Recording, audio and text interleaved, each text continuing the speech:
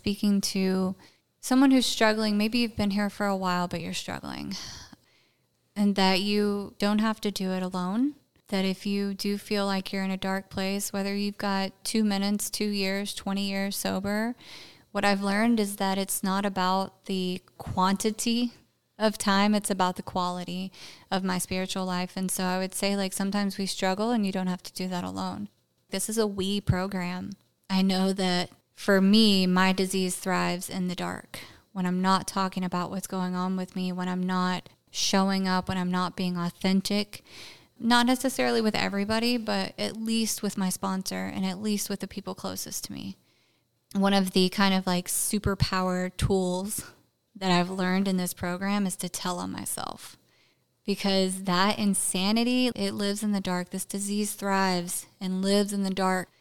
You don't ever have to drink again if you don't want to.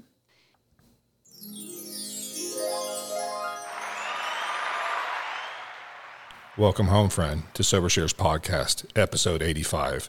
My name is Michael, and I'm a member of Alcoholics Anonymous. I have been sober since October 10th of the year 2000. The purpose of this show is to share the good news that recovery from alcohol and drug addiction is possible. I'm glad you are here, and I hope you find what you are looking for. This podcast only means of support or donations. All funds will be used to pay our monthly operating expenses. This is not a for-profit venture. Please visit SoberShares.com and click on the donate button to help us. I would like you to email me directly your listener feedback so I can read it on the next episode. Please contact me at mike@SoberShares.com, and I'll be super excited to read your email on the next episode. And now it's time to meet our guest. I'm going to turn it over to them and ask them to introduce themselves and give their sobriety date if they choose to. My name is Kelsey. I am an alcoholic. My sobriety date is October 31st of 2016. How many years is that? 7 years. I'm going to read something that I would like some feedback directly from the listeners about. I received an email from Jessica R., and she said this: "Hi, Mike. Our group is about to have a group conscience meeting about whether to continue to use our current practice after each meeting of holding hands and saying the Lord's Prayer, a most important and well-known Christian prayer.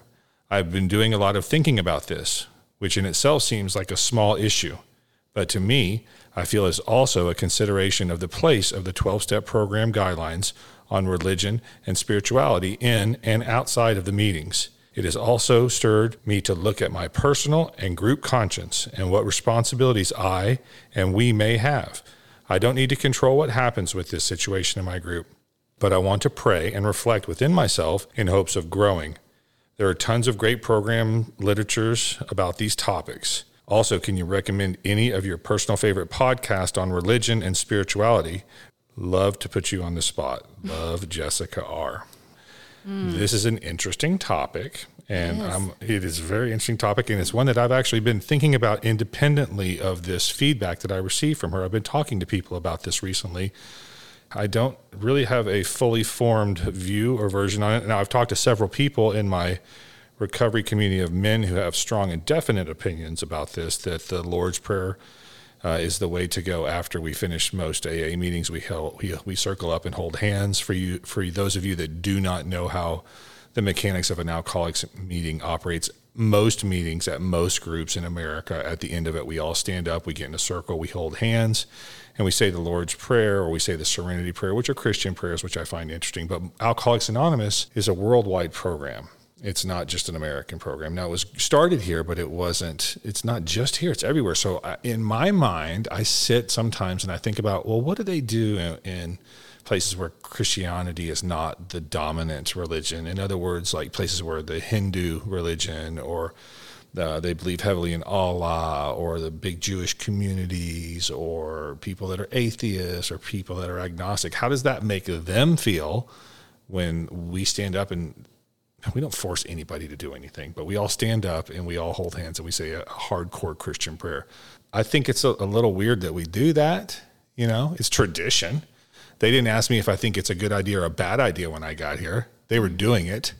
Does it freak me out? Not necessarily, but I do think about atheists and agnostics and people that are Jewish and people that don't want to believe in that prayer and people that believe in Allah and people that believe in Buddha and people that, believe in the Native American Indians. They don't believe in Jesus or God or anything like that. So I wanted to get emails from the listener. Please email me at mike@sobershares.com, especially our international listeners, because 80% of our listenership is in the United States of America, which means 20% of our listeners are internationals. So I would like to hear from people in America and your thoughts and opinions on this, as well as international listeners. Do you guys do that in India? What do you guys do in India or other places where Christianity is not the dominant religion? How do y'all close your meetings? Do you stand up and do you say the Lord's Prayer? Or do you have any thoughts or opinions? Have you ever thought about that? Yeah, I have. I think there's a couple different ways that you could unpack that. And it sounds like she is doing her part or her work on herself in that, in prayer and meditation, and really, trying to play her role as part of her group conscience, which I think is important. And then it goes back to, the tradition of every group being autonomous. You may go to a meeting where they are dead set on saying the Lord's Prayer at the end of every meeting. You may go to meetings that say the Serenity Prayer instead, or some end with the Responsibility Pledge. It speaks to this beautiful fact that we have all kinds of meetings everywhere. So like when I work with a new woman, I'm real big on home groups. I think it's important to have a home group that you are committed to, that you regularly attend, that you have some kind of service commitment at, whether it's making coffee or greeting. The beautiful thing about that is that there's so many different varieties. You can find your home. So if you're going to a meeting and you're not vibing with it and you hate that they say the Lord's Prayer at the end of the meeting, try a different meeting that maybe doesn't do that. But the other thing that I thought about as well is in We Agnostics, it talks about don't let spiritual or religious terms deter you, and ask yourself honestly what they mean to you. And that's something that I had to navigate in sobriety, of figuring out what does this God word mean to me. And so I think, the prayer has Christian roots, but it can mean whatever you want it to mean. And so it might be worth taking a look at some possible prejudices you may have as to why that prayer bothers you. I really appreciate Jessie R. emailing us, and I'm super excited to hear your listener feedback. Please hit me at mike@sobershares.com, and I will read your feedback on the next episode, and we'll dig a little deeper into this topic. But it's definitely been on my mind lately, and I'm going to bring it to your attention and see if you have any thoughts about it. Okay, so one other thing I want to talk about is there's a local group in Dallas, Texas. Actually, it's in Addison, Texas, and it's called Clean Air North. And I love Clean Air North. I go to Clean Air North a lot in Addison, Texas. And they, about 3 years ago, I heard they were having a group conscience meeting to vote on whether or not to allow people to keep saying, keep coming back, it works if you work it, at the end of the meeting when we're all standing there holding hands. And so they did have a group conscience, and they did vote on that, and it was voted down that you could not say that anymore at that group. And they stopped it because it obviously upset somebody or bothered somebody, and they got a vote on it, and the vote won. And so now they don't let them say, keep coming back, it works if you work it, a chant at the end of the Lord's Prayer. I don't have any thoughts on that one way or the other, except I thought it was funny. Yeah, it's interesting. Right? Well, it's interesting because you never really know what the group conscience is going to decide. Who's going to show up and vote. A lot of people wrangle up their friends. Yeah. Really. But it also goes back to just your personal, I think, I'm trying to decide how I want to word this. I think it goes back to having some kind of personal, faith in your group, right? That the methods of Alcoholics Anonymous, the structure, the group conscience, the purpose behind all of that is that God is going to come out, right? And that the group will ultimately be upholding its primary purpose of carrying the message to the still suffering alcoholic. And so I think, sometimes they can get a little superficial of should we buy a new coffee pot, right? But at the end of the day, as an individual in the program, I get to trust that God is going to come through and speak through that group conscience, whether I agree with it or not. I saw that play out big time in the end of the COVID pandemic. Not that I'm saying that it's ended or it's over. I'm just saying that when we transitioned in year 2 into year 3 back to in-person meetings versus just strictly online with Zoom, that there was a lot of drama in the group conscious level about what are we going to do? Are we going to be 6 feet apart? Are we going to require masks? Are we not going to require masks? Are we going to cap the number of attendees? Are we going to hire somebody to come in and wipe down all the hard surfaces between the meetings and spray? It was just so much stuff and so many different opinions swung wildly, but we were able to get through it. And I want to thank all the people that were in service positions during the pandemic of 2020, 21, 2022, and 2023, because it was very hard on a lot of those people. I was one of those people that got to go through being in a leadership position in Alcoholics Anonymous, and we took a lot of slings and arrows. We took a lot of bullets. We took a lot of heat. People were scared. And so I wanted to just give a special shout out to anybody that was sober, got sober, or tried to get sober during the pandemic, because it was a very difficult and trying time, unprecedented time for sobriety in Alcoholics Anonymous. So thank you if you were in a leadership position taking shots from your fellow members about what we should do and what we shouldn't do, and their strong thoughts and opinions. I know people were scared. But I made it through sober, and it sounds like you did too, right? 6 years? It was, it was definitely dark days during the pandemic for sure.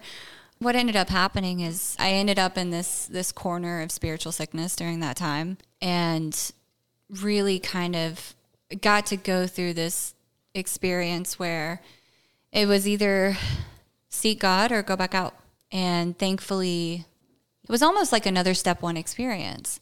I'd gotten to this point where life was okay, like externally. I had, a job and relationships, and like things were good, but I began to rest on my laurels in my personal program, my relationship with God. And I was really delusional around that until, you wake up one day and it's like, man, I'm either going to kill myself or I'm going to go to the liquor store. And that was, thank God, it was terrifying to have those thoughts of just being so miserable. And I was so separated from everyone, of not being able to go to in-person meetings. And, at that point I was attending my home group once a week on Zoom, very much checked out, very checked out. And I really wasn't doing 10, 11, or 12 at that point. I was just, like I said, resting on my laurels. I was coasting and thinking I was okay. And then, it all just kind of came to a head where I was like, man, I'm miserable and I'm pretty sure I'm going to die.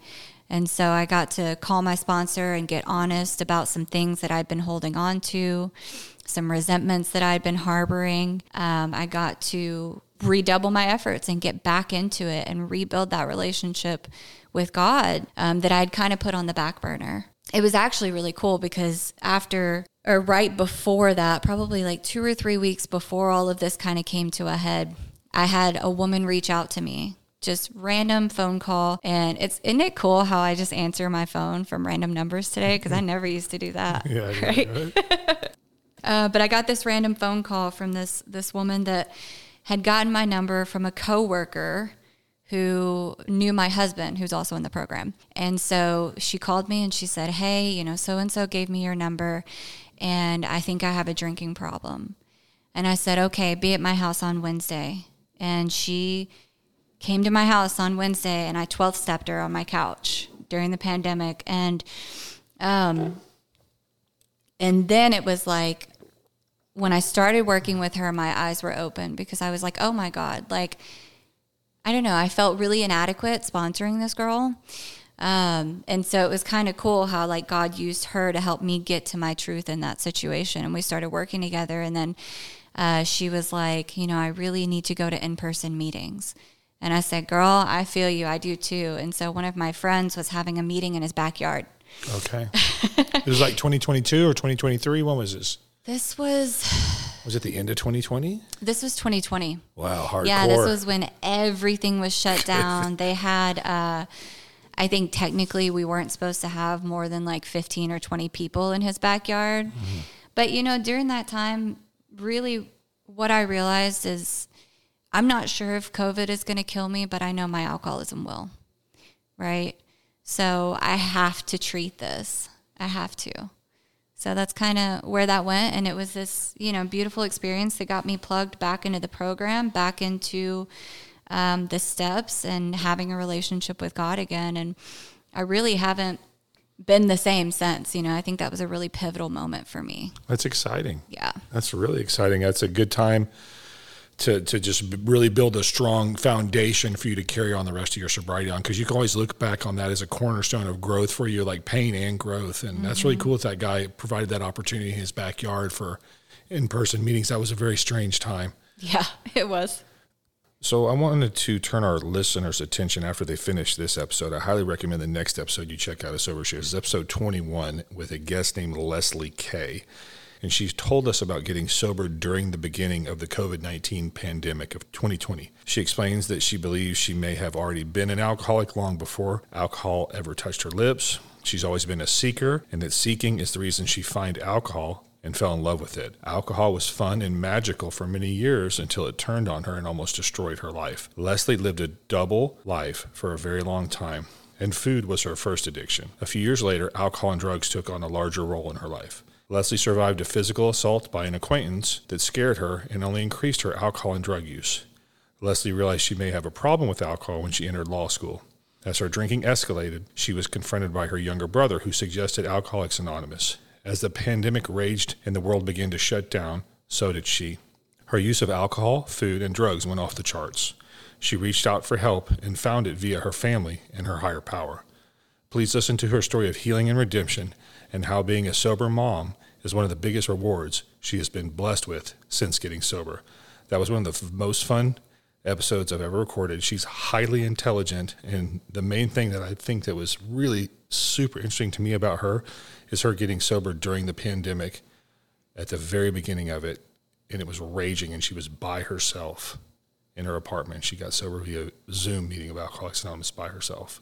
Just mentioning that because we're talking about COVID, and it was a really fun episode to record. So let's get back to full disclosure and honesty with the listening audience. You and I don't know each other. You came highly recommended to me by two previous female guests. Your phone number has been in my phone for a year and a half. I knew the name, and I was in a meeting the other day with you. Can I say the name of the meeting? Is that okay? Yeah, that's fine. Yeah. The other day I was in a Alcoholics Anonymous meeting in Dallas called the Chicago Group. To be honest with you, I was going there to find somebody to be on this podcast. I was going to look for a female guest to be on this podcast. I was going fishing. I really was. That was my main goal of going to that meeting. And so I get there, and you jump up, and you were being of service, and you were at the podium, and you were doing your service commitment and talking and sharing information, ideas. And you said your full name. And as soon as you said your full name, I looked, I go, wait a minute. I go, that is that girl whose number I have on my phone. And two other girls that had been previous guests on this podcast told me to call her. So I picked up my phone. I looked at it. I was like, that's her. I was like, God, that has to be her. And then it was. And I was a little nervous, but I came up to you after the meeting and talked to you. And you agreed to be on the show. So that's how you got here today. But we don't know each other. I don't know you. I know of you, but I don't know you. So these series of questions I'm going to ask you will be very exciting because I don't know the answers to any of them. So can you start off by telling us about the early years of your life? What did your family look like and where you were born? I was born in Jackson, Tennessee. I grew up in a small little podunk town called Brownsville, Tennessee. It's in West Tennessee, about an hour northeast of Memphis. If you're driving down I-40, you blink, you'll miss it. I lived there until I went to university in Clarksville. So I guess I was probably like 20. So you fully consider yourself a Tennessee girl? You feel it in your blood? I like to think that I'm an honorary Texan now. Okay. I hope so. I feel. Are they similar? Are Texas and Tennessee similar? It's more so like if you go out to East Texas, there's a lot of similarities with Tennessee. Were they called Tennesseans? Yeah. Let's go. I just made that up. Yeah. Do you like country music? Not so much, Mike. I'm kind of a rebel. Growing up, I was very much alternative emo kid, had my hair dyed black, and I wore jeans and band t-shirts. And so I wasn't really into the whole country music. I wasn't really a country girl. I went through a phase. Yeah, sure. Went through a phase because I dated a farmer. So, tried to play the part. Let's go.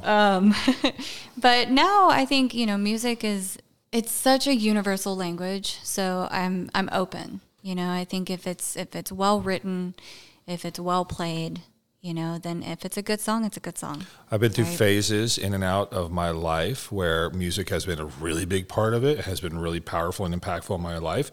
And then other phases of my life where it just drifts away and it falls away, and it means very little to nothing to me.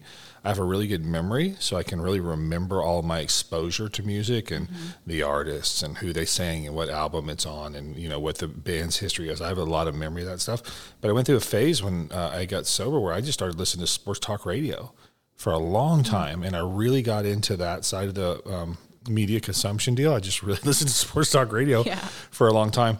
But I do have love and respect for country music. There's some things that I like about it. Probably my favorite thing about country music is you can clearly and fully understand most of the lyrics.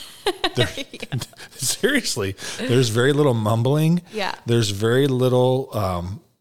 You can hear them. You can understand them. They enunciate. It's a beautiful, beautiful thing. Yeah.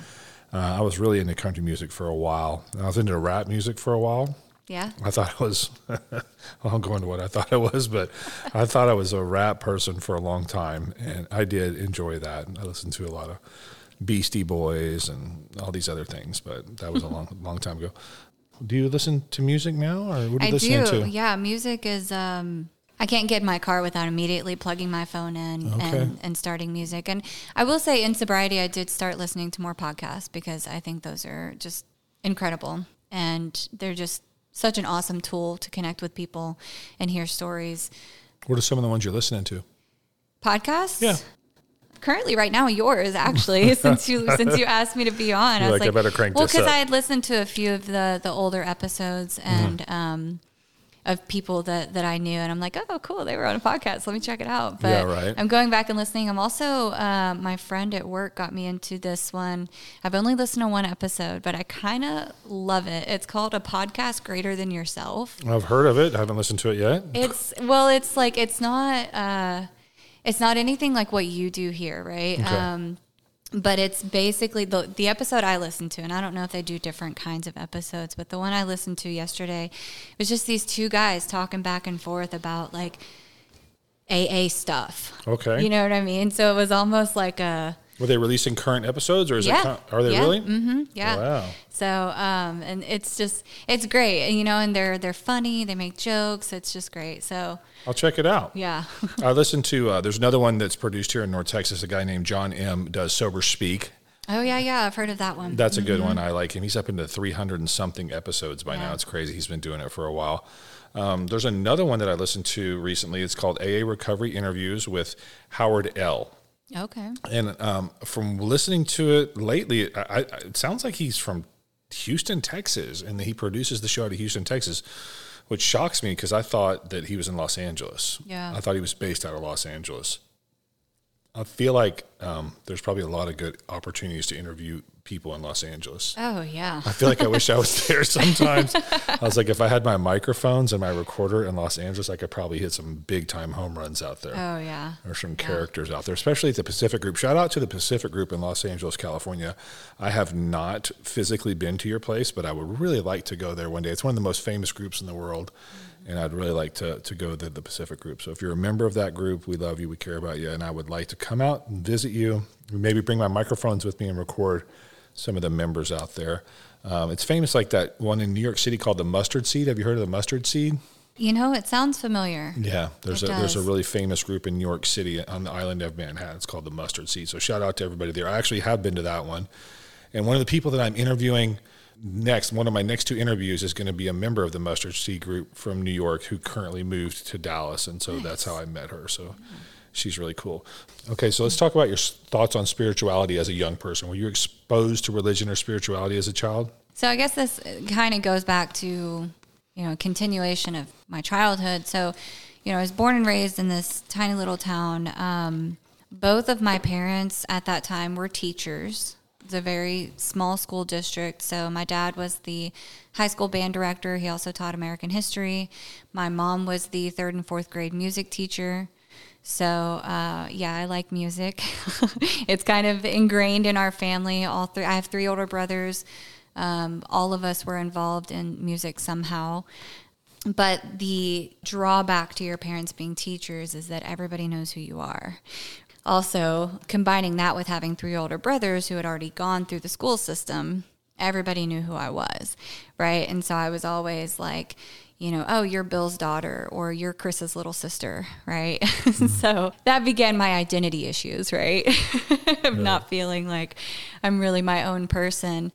And so growing up, it was really, usually when I tell my story, I describe it as your typical dysfunctional family. There was a lot of slamming doors and screaming, and I'm pretty sure myself and all 3 of my brothers punched holes in the walls.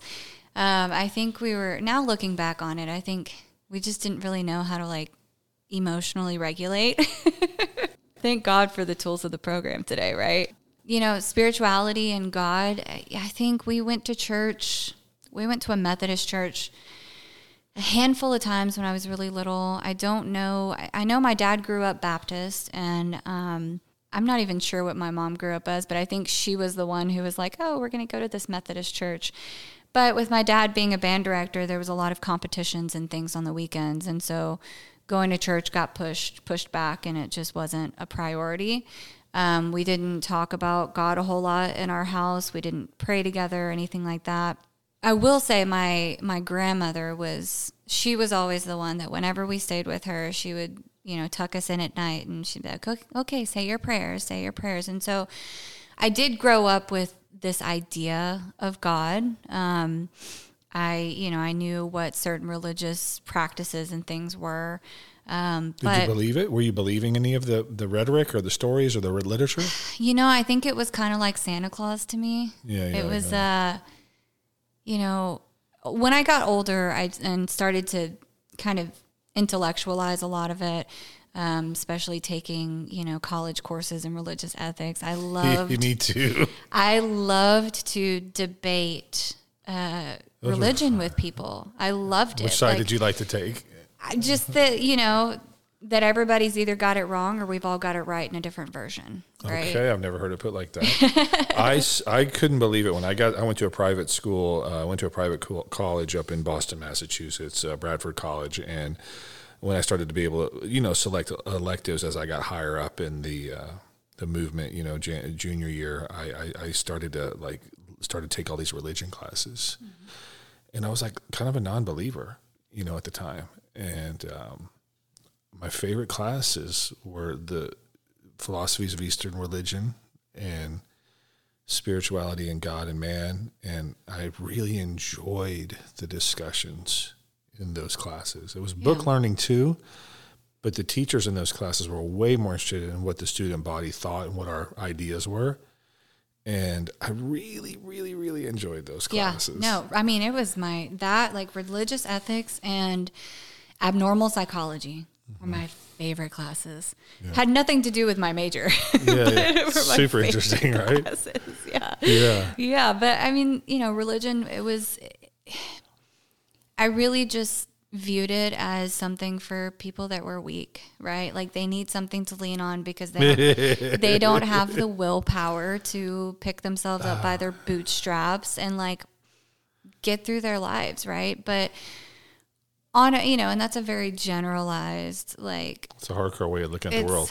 Well, it's exactly how I looked at it. It was very intolerant, It was exactly how I looked at it. I had those thoughts, feelings, and emotions, but I kept them to myself, and I silently judged you. Yeah. If I met a new person in my social circle, I would be like, if he or she were very religious, I'd be like, okay, that's a sign of weakness. Yeah. Still a cool dude, still a really pretty girl, whatever. I'm just saying that they believe in some fantasy shit, and they have a magic sky daddy friend. Yeah, and that ain't flying spaghetti monster. That ain't real. That ain't real, sis. Yeah. I mean, it doesn't take away from the fact that you're still super pretty, but I also feel like you're maybe a little dumb or a little gullible, and that's how I rolled through life until alcohol and drug addiction drove me into a position where I painted myself into a corner, and I drank myself and drugged myself into a position where I was no longer able to choose whether I drank or did drugs anymore. And I had to say this crazy little prayer that I never thought that I would say, which was, God help me, to a God that I didn't believe in and that I belittled and looked down upon. I didn't get there through any personality enrichment or had a great set of morals. I got there through like humiliation. I got through the degradation. I got there through pain. And it's just amazing how far some of us have to travel. It sounds like you and I traveled some of the same highways and the same lanes when it comes to that. So how freaky was it for you? Let's jump ahead a little bit and then we'll jump back. But okay. since we set the stage for that, that's kind of how you were thinking during your college years. How much did it freak you out when you finally got to a 12-step program and they started talking about God? Well, so the interesting thing is, like, despite my closed-mindedness on religion, I could never tell anyone that there's not something, right? I could never be a full-blown atheist. In fact, I dated a guy who was an atheist, and he and I had challenging conversations around it all the time, because I'm like, how can you say there's nothing, right? There's obviously something. I just didn't know what that something looked like. And I think more so as things progressively got worse in my alcoholism, I became a victim, right? A victim. I had a lot of prejudices. And so I was never able to say, no, there's no God. But what I did, like the delusion or the fixed belief that I lived in was that, yeah, there's a God, and that God wants absolutely nothing to do with me, right? Because if that God cared about me, I would not be dying every single day from this, I didn't know it at that point, but I wouldn't be suffering homelessness. I wouldn't be in abusive relationships. I wouldn't be, panhandling to try to find a place to sleep that night. That happened to you? Yeah. Yeah. All right. Yeah. Listen. I'm sorry that happened to you, but it sounds like this might be a good episode. Listen, I was. You got there, huh? Yeah. I'm a low bottom girl, which if for the listeners, you don't have to go down that far down the scale. You did. Yeah, I did, and So I made did it I. out. So did I. We made it out, and hopefully that is a beautiful testimony to somebody who is in that place. Yeah. But, as far as like seeing God, like, my first experience with Alcoholics Anonymous was in 2014. I went to a meeting with a guy that I was with at that time, and it was really only because we were staying with his parents, and they said they knew that we had all kinds of issues, and they were like, if you want to stay with us, you need to go to this meeting. Mm-hmm. So we're like, okay, whatever. So go to the meeting. Not sober at all, at all. And, and I saw the word God in the steps and just immediately dismissed it. Like, yeah, whatever. But there was no part of me that wanted to be sober. There was no part of me that wanted anything to do with the 12 steps. And I kind of thought that it was just a crutch, like 100%. These people need that because they're not strong enough. Right. And so, as my story. I love that comment, but what if you were 100% right about that? Like, let's look at that. Let's unpack that a little bit. You said that they needed that because they weren't strong enough, when in reality, if you look at it, that's what it is. I need that because I'm not strong enough. Exactly. So that actually is 100% true statement that you just made, even though we were making it, and I made the same observation and comment, but we were both 100% correct when we said that. But, I'm here to freely admit and profess today that, guess what? I did need God because I wasn't strong enough. And that's what the first step is about for me, is powerlessness, is I couldn't do it by myself. Right. And that was a true statement. I want to ask you a question. I want to jump back for a second. You said you had some interesting conversations with a guy that you were with for a little bit, and y'all had some interesting conversations about religion, no religion, God, spirituality, no spirituality. But you said directly, you asked him, how can you say there is nothing? Because you're like, okay, so you said that to him. How can you say there is nothing? Do you remember, can you share in a general way without saying his name or busting his identity out? Can you pair it back to us some of the things? What did he say to you? What does an atheist or an agnostic say to you when you asked him, how can you say there is nothing? Do you remember what he said? What he volleyed back to you? Do you remember? I don't remember. Typically, his responses were pretty dismissive, or pretty much like, towards you or towards the topic? Both. But you have to remember too, these conversations were very very much fueled by alcohol and other things as well. So they were kind of just all over the place. I was just curious if like he had some big prepared statement, because a lot of people that are, you know, in that position and they're going to try to verbally battle somebody or at least defend themselves in their position, they might have a verbal. I think a lot of his responses just had mostly to do with like free will. You know what I mean? Okay. So like if there was a God, then we wouldn't have free will. We wouldn't need it or something like that along those lines. But I'm sure interesting discussions take place like that all across the world and not just within the confines and context of alcohol addiction and drug addiction. I think that discussions like that happens in seminaries between two learned men of God. Yeah. I'm sure they talk about that all the time. I'm sure that's entire semester topics. Well, and I think too, like I don't know about you, but that's something that I struggled with and that I have a lot of women ask me about is how do you decipher your will from God's will? Right? What do you tell them? Sometimes it's so hard. I think usually I don't know what God's will is for me, but it's typically pretty clear to me when I'm running in my own will, right? When I'm forcing things, when I'm obsessing over things, when I'm really trying to get what I want and I'm not consulting with God and I'm not consulting with my sponsor and I'm not living by spiritual principles in this mission to get what I want, it's typically pretty clear that, that's me. I'm not in God's will in that. But there have also been experiences where I am certain that this is what God wants for me. Right. And then it doesn't happen. And it's kind of like hindsight is 20/20. And I'm like, oh, maybe that's not what God wants for me. I thought that happened to me one time with the Cadillac Escalade. Yeah. I thought for sure when I had like 5 or 6 years sober, I started thinking about it. I was like, I think he really wants me to get the Premier Edition Escalade. And then I found out later that that's not what he wanted for me. And I ended up in a minivan. I got myself a sweet little minivan. And I was like, oh, okay. But I have talked to sponsees and I've heard people make statements in meetings that talk about when we're having a discussion on God's will, what is God's will, what's not God's will. And a lot of people that I respect and I think are pretty smart say things like this. They're like, I might not know what God's will is for me today. Some days I just don't know, but I sure know what it's not. Mm-hmm. And here's some of the things that it's not. Lying, cheating, stealing, being slothful, right, being envious, gluttonous. These are some of the things that I need to steer clear of because those are certainly not God's will because they're not good for me and they're not good for other people. Yeah. So I kind of just stay in that mode until I sleep and then I wake up the next day and maybe I'll have a clearer vision of what God's will is for me. We kind of have to learn patience, I feel like, and restraint of pen, tongue, and mouse. And for me, I have to be very observational. If I'm running through a period of sobriety where I'm not sure what God's will is for me, what I do is I try to stay in the middle of Alcoholics Anonymous. I try to stay in the middle of recovery. I try to keep my eyes and ears and my emotions and my thoughts wide open, and I observe other people and what they're doing. And if I see it working for other people and I would see it working in their life and I see the light and the magic in their eyes, I'm drawn to that. Yeah. And I start to ask them questions like, hey, man, what are you doing? Oh, man, I just discovered yoga 6 months ago.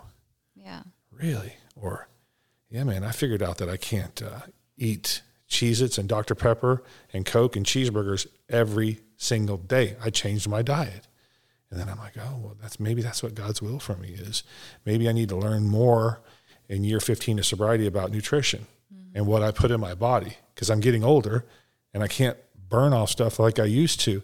So maybe my God's will is for me now is to like learn what a carb is and learn about sodium and learn about protein and learn about fiber and lean into nutrition and try to educate myself on things. Maybe that's what God's will is because I don't really know about that stuff right now. I just know that I for sure like cheeseburgers and I for sure like French fries and I for sure like Dr. Peppers. Yeah.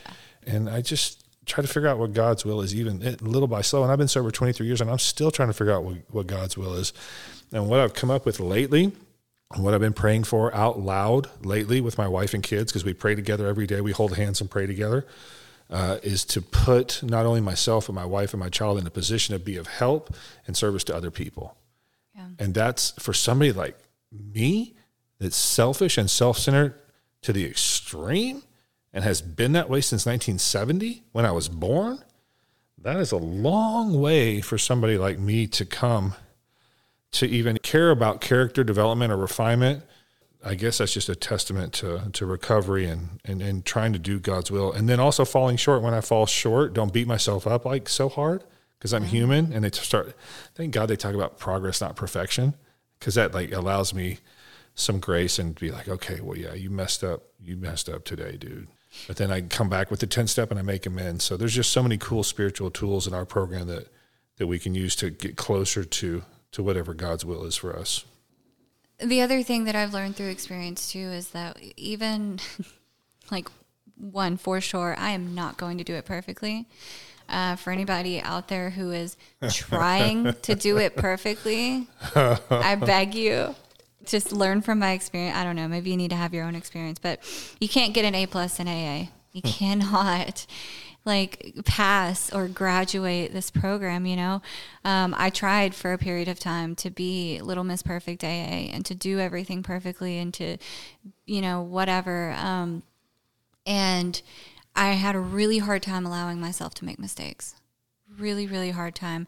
And so when I did make a mistake, because I'm human, it's inevitable, I'm going to make mistakes, right? When I did, I would just go into this like shame spiral. And ultimately, all that did was block me off from God. And I had a woman that I just absolutely admire in the program point out to me, you know, shame is just another form of arrogance. And I thought, oh, wow. She was like, yeah, it's just your ego. And I didn't see it like that because I viewed shame as this thing that I can't really control. I can't really do anything about it. And she's like, no, it's your ego. Like you're not right-sized with God when you're acting out in arrogance, just like you're not right-sized with God when you're in shame, right? And that was huge. It was like mind-blowing. It was like, oh my God, because I'm a very shame-driven person. Oh, really? I'm very fear-based and very shame-driven. And so it was just this major click for me when I connected shame to ego. And then ego to selfishness and self-centeredness, right? Because my sponsor's like, when you're shaming yourself, who are you thinking about? Well, me, you know, selfish and self-centered. I've never heard it put like that. That girl was smart to tell you that. Yeah. It was. I've never heard that before. You know, so it's something that really, really helped me. But, you know, I got to grow from that and start allowing myself to make mistakes. And what I learned is that I am a lot more useful to the women in my life, the women coming into my life, maybe even some of the guys. I'm a lot more useful if I allow myself to make mistakes and remain vulnerable and open about them, right? Because if I'm making those mistakes, it is guaranteed that somebody else is. And it goes back to like my dark past is my greatest asset. My dark past doesn't necessarily end when I get sober. You know, sometimes we go through dark moments in sobriety, and I can use that to help somebody else. And so that's what makes it worth it for me. That's beautiful. I want to talk to you about something that we can either edit out or we can leave in. Okay. It's going to have to do with your pregnancy. Okay. So we'll talk about that. And if you don't want to talk about that, we'll edit it out. How pregnant are you now? 7 months. Yeah, 28 weeks. I don't know how many months that is. It's 28 weeks. So pretty far along. 7 months. I'm due in April. So congratulations. Thank you. First child? Yes. Congratulations. Wow. Amazing. And as far as length of sobriety, we're talking around 6 years? 7. 7 years? Okay, good. I just got 7 in last October, yeah. Okay, good. The reason I want to talk to you about this is because when I'm sponsoring a male, I'll just leave it like this. When I'm sponsoring people, I sponsor males, guys. When they hit 5 years of sobriety, we really start to talk about balance and boundaries in life, work-life balance, recovery, home life balance. We talk about emotional balance. We talk about financial responsibility and balance, because I don't want to hurt anybody's feelings or break anybody's bubble or anything like that, but I feel like my personal opinion is if you have less than 5 years of sobriety, you're in early recovery. I'll just say that. I might be wrong. I might be right. But from my experience, I feel like anything less than 5 years is early recovery. But once you get that 5-year point, you're pretty well vested. And you've got the wheels turning. You've been through 5 Christmases sober, 5 New Year's Eve sober, 5 Valentine's Day sober. So you've got a track record, and you should have some pretty solid recovery in your life by that point. Things should hopefully be coming back to you. Your health should be coming back to you. Your relationship should be coming back to you. If you're willing and able to work, you should have some type of career back in your life by then. or volunteer work or whatever it is. Like I said, when I'm sponsoring these guys and we get to years 5 and 6, we start talking about balance and boundaries, because I feel like a lot of people, myself included at times, can start to either really throw ourselves into recovery heavy at 5 years, or start to drift away at 5 years because life gets good again and life gets busy again and life gets exciting, and we might get married, we might get pregnant, we might have all these new things. The joys and successes of dealing with life on life's terms successfully start to come back. So can you talk to us a little bit about where you are with balance and boundaries between your home life and your work life and your home life and your responsibility within the program? But there's also going to be another caveat or another twist point on there, because you're pregnant. So it's like you're going through a really interesting, cool life change. Where are you now, and how do you plan on handling balance and boundaries through your pregnancy and early motherhood? Wow. What a question.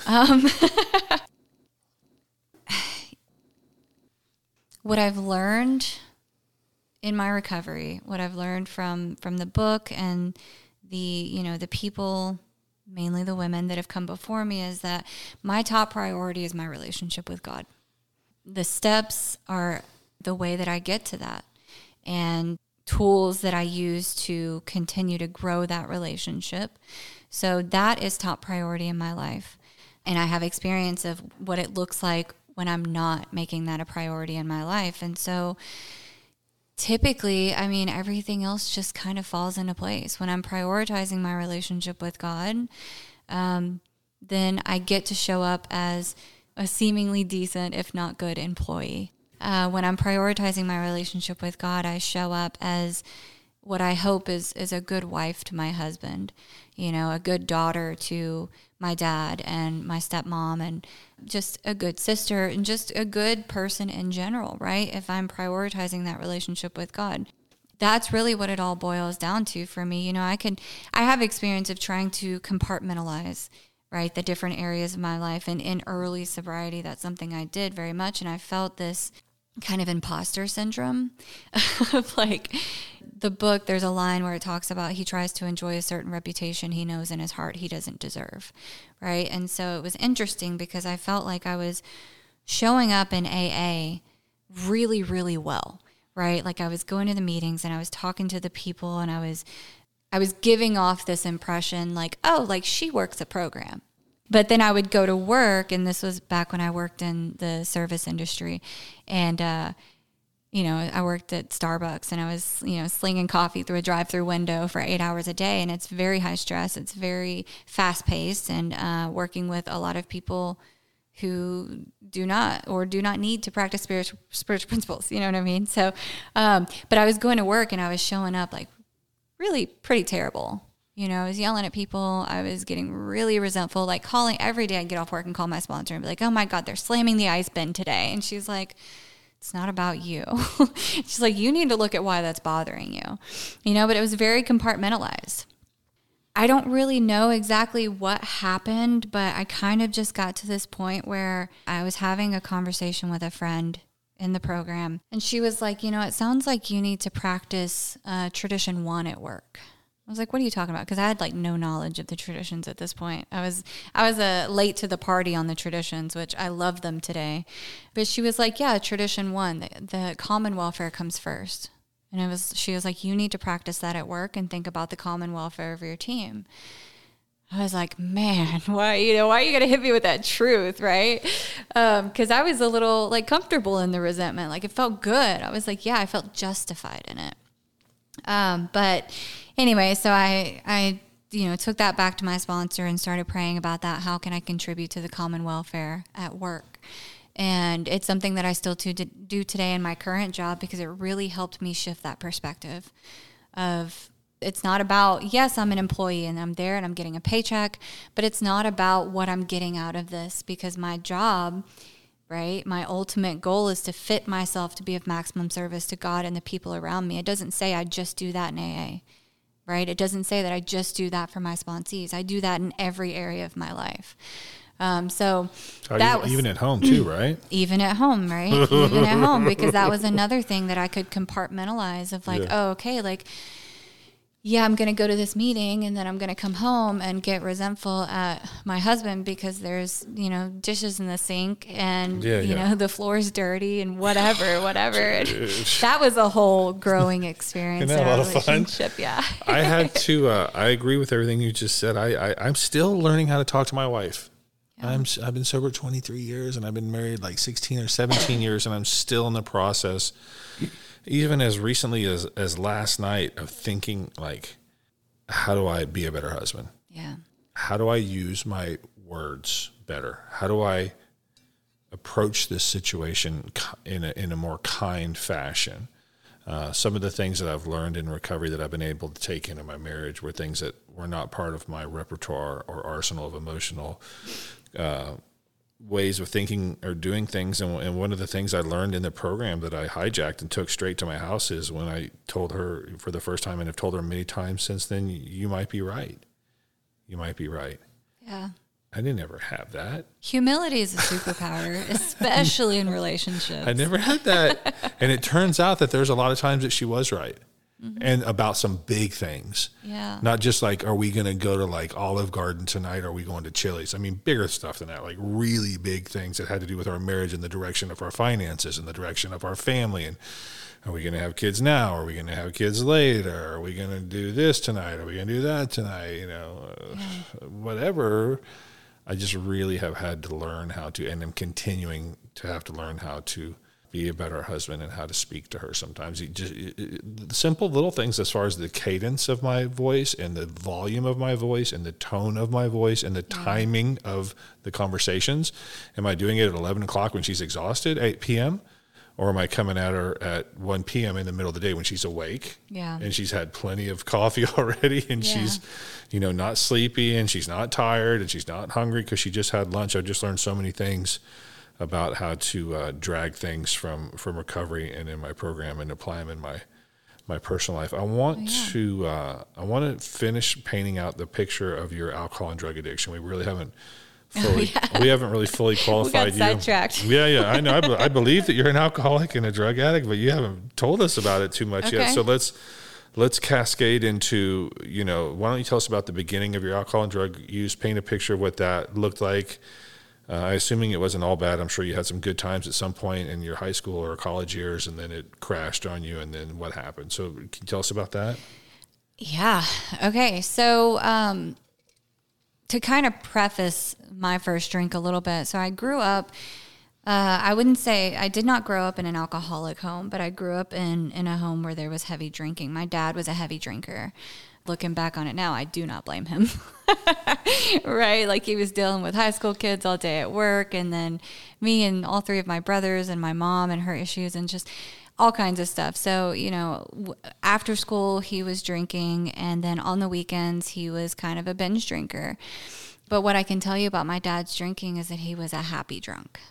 Some of my best memories, and my dad is my absolute hero.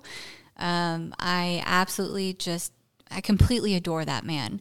And he has just always been there for me. So shout out to Dad, who's never going to listen to this, but he might.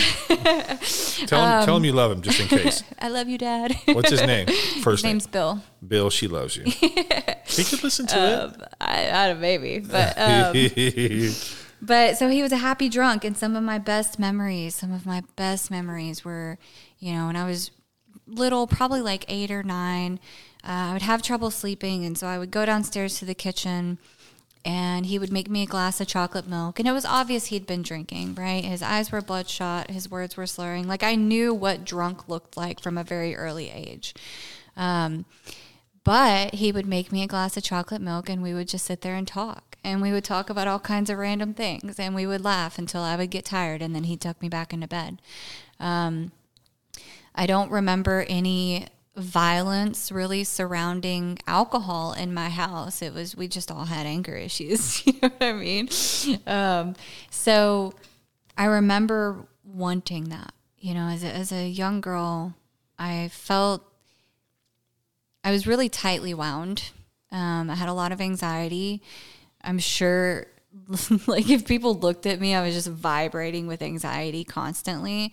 A lot of comparison. And this was, long before I took a drink. I just always remember feeling like I'm not good enough. I'm not good enough. I'm not pretty enough. I'm not smart enough. And I didn't believe my, grandma. She would always tell me, like, Kelsey, you're so pretty and you're so smart and you can do anything you want. And I'd be like, yeah, whatever. Like, I'm a loser. I'm a failure. So just that, those voices in my head constantly telling me I'm not enough. And I know, to kind of tie this back, so when I was 13 years old, I was dating a 16-year-old boy, which is, relationships are a common theme in my story because I also use those to change the way I feel. And so I was dating a 16-year-old boy that I was not supposed to be dating. I'm a rebel, so I do it anyway. And we're going to this party out in a field, somebody's house, like somebody's cousin's boyfriend's sister's house. I don't know. We're going to this house, and I knew there was going to be drinking, and I was so excited. I was so excited because I saw how happy and calm and just worry-free my dad was when he drank, and I wanted that. But for some reason, I never, snuck his booze because I always was, scared I was going to get in trouble if he knew it was missing. So I never snuck his alcohol at that point. And then, so I go to this party, and they're making this giant bowl of PGA punch, so pure grain alcohol punch, and this chick is cutting up chunks of fruit like pineapple, apples, bananas, and she's putting it in this bowl, in this punch bowl. And my, genius idea was because I was already going into it of I need to pace myself. So from jump, I had this idea or this instinct that I need to control and manage this, right? Because I had seen my brother insanely drunk, and I'd seen friends and things like that, people that were just way too sloppy. And I was like, I got to drink like a lady, right? Yeah. So my genius idea was I'm only going to eat the fruit. Okay. If I just eat the fruit out of this punch, then I'll be fine, right? Because it's got a little alcohol in it. I didn't know that fruit typically absorbs alcohol and gets you drunk quicker. So by the end of the night, long story short, by the end of the night, I'm walking around this stranger's house and I'm finishing off drinks. Everybody's passed out. I'm stepping over bodies on the floor. Mm. I had the guy that I was with, he had thrown up and I had changed his clothes twice. And I remember getting so frustrated with him because how are you, 2 feet taller than me, probably 50 pounds heavier than me, and you can't even hold your alcohol like me. What a wuss, right? So already I'm wearing this as a badge of honor. And so I just, I'm walking around and I'm finishing off these drinks, and I saw nothing wrong with it. And so eventually I pass out, wake up a few hours later. My mom's blowing my phone up. My brother's blowing my phone up. And I'm like, oh, man, I should probably get home because I, snuck out to go to the party. Oh, wow. So I go home and, I was in trouble, but it wasn't severe. I didn't care. All I knew in my mind is I cannot wait to do that again. Cannot wait to do that again. And so I couldn't drink the way I wanted to drink at 13 years old, right? But benefits of growing up in a small little town in West Tennessee is that a lot of people throw field parties. Yeah. And they don't check IDs at field parties. So I became friends with a lot of my older brother's friends. I not dated, but I did date older guys. But I just started hanging out with the older crowd. And anytime there was a party, I was there. And I made sure that somebody had alcohol for me, right? So I would call ahead or I'd text somebody and be like, hey, pick me up a bottle of Jack Daniels because I'm a whiskey girl. And it, like I said, it wasn't very often. It was a lot of, devious, rebellious behavior, sneaking out. I would tell my mom, hey, I'm going to stay with my friend. And then I'd get to my friend's house and I'd be like, if my mom calls, you cover for me because I'm going to this, party, or I'm going to go hang out with so-and-so. Or, we'd also grab a bottle and ride the back roads, just all that country stuff. And it really, at that point in my life, it was fun. It was fun. It was an escape when I drank. I'll tell you what alcohol did for me is it felt like I could take a full breath for the first time in my life. And I didn't even realize I was holding my breath. But that's what it felt like. And I knew nothing about the physical allergy. I knew nothing about the mental obsession. I didn't even know that there was something wrong with my drinking early on. You know, and people would tell me like, no, Kelsey, like you get way too out of control. You need to pace yourself. You need to control it tonight. Or they would assign a babysitter. You know, I'd often end up, you know, on the verge of passing out, propped up against a truck tire in a field somewhere. Yeah. And I would just kind of come to and be like, well, guess I need to go home. And I thought there was nothing wrong with that. A little girl drinking Jack Daniels, you said? Yeah. God, I used to party with a lot of people when we were young. I mean, I can't imagine a little tiny girl drinking Jack Daniels. That would wreck you.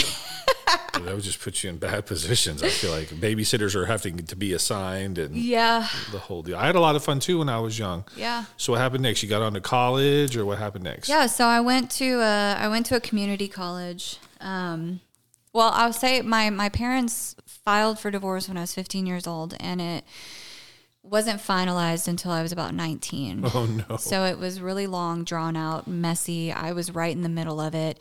But when I was 17, my dad was fighting for custody of me. And so he had gotten a townhouse, and I moved into the townhouse with him. But at this point, he had become an over-the-road truck driver. Mm-hmm.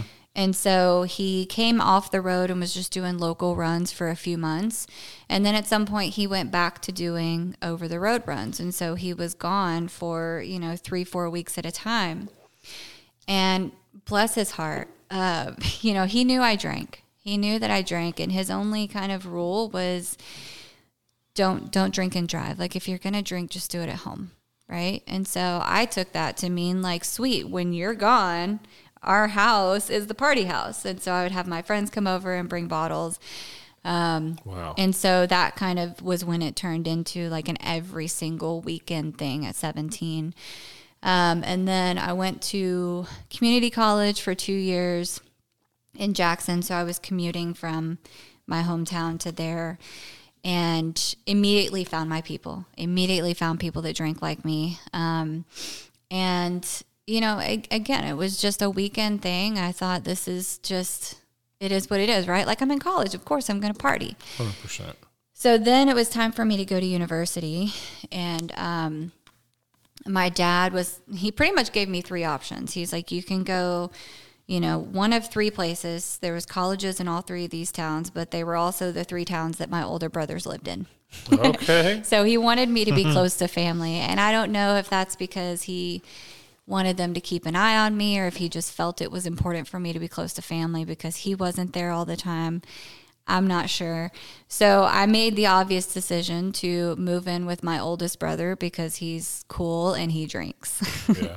Right? My middle brother was kind of I don't know, he's just normal, you know what I mean? And then the youngest, he literally did not have his first drink until he turned 21. Okay. Like I used to think he was pretty straight edge, but he's cool now. Yeah. So I moved in with my oldest brother, and kind of the deal there was that his wife had just had my niece, and she was pregnant with my twin nephews. Wow. So the idea was that I was going to move in with them. I was going to be a full-time nanny, and also go to school full-time and also work full-time. It's impossible. Well, I think Dad just wanted me to be busy, you know. That's 3 people. Yeah. So I enrolled in school immediately. I immediately found the people that drank like me. Yeah. Like during orientation, the first day. I found the guys that, the kids that partied.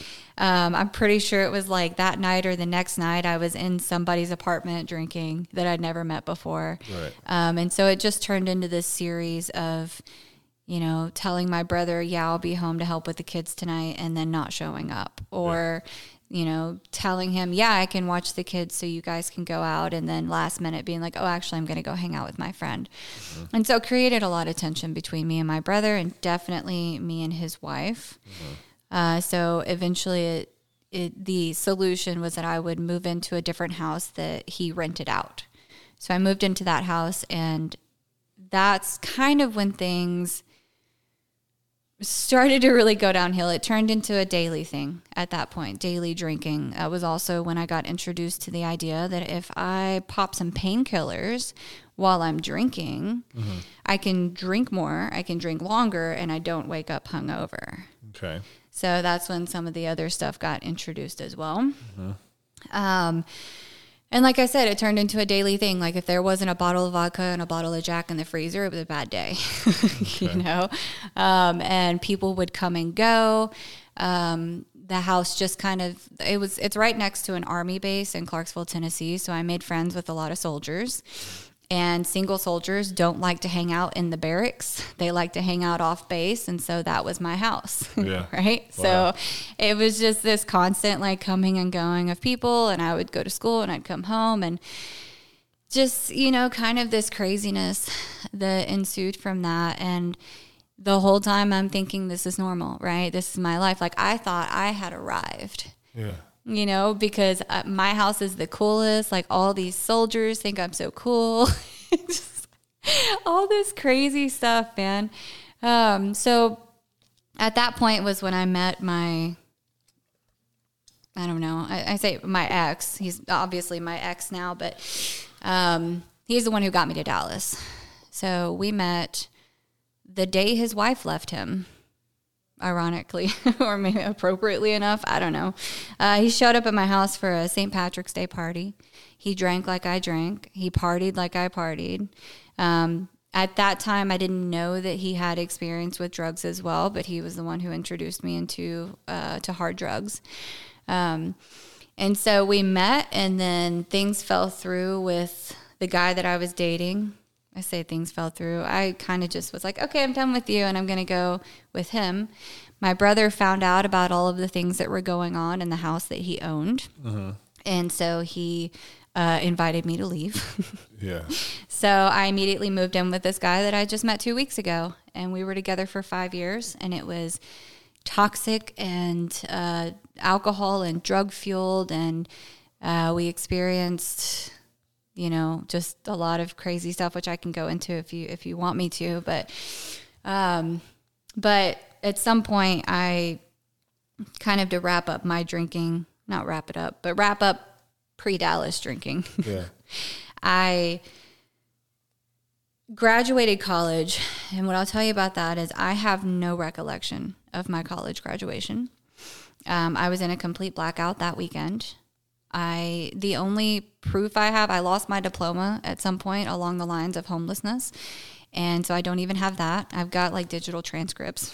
Yeah. But aside from that, the only proof I have is a picture of me, my dad, and my grandma, and I'm in a cap and gown.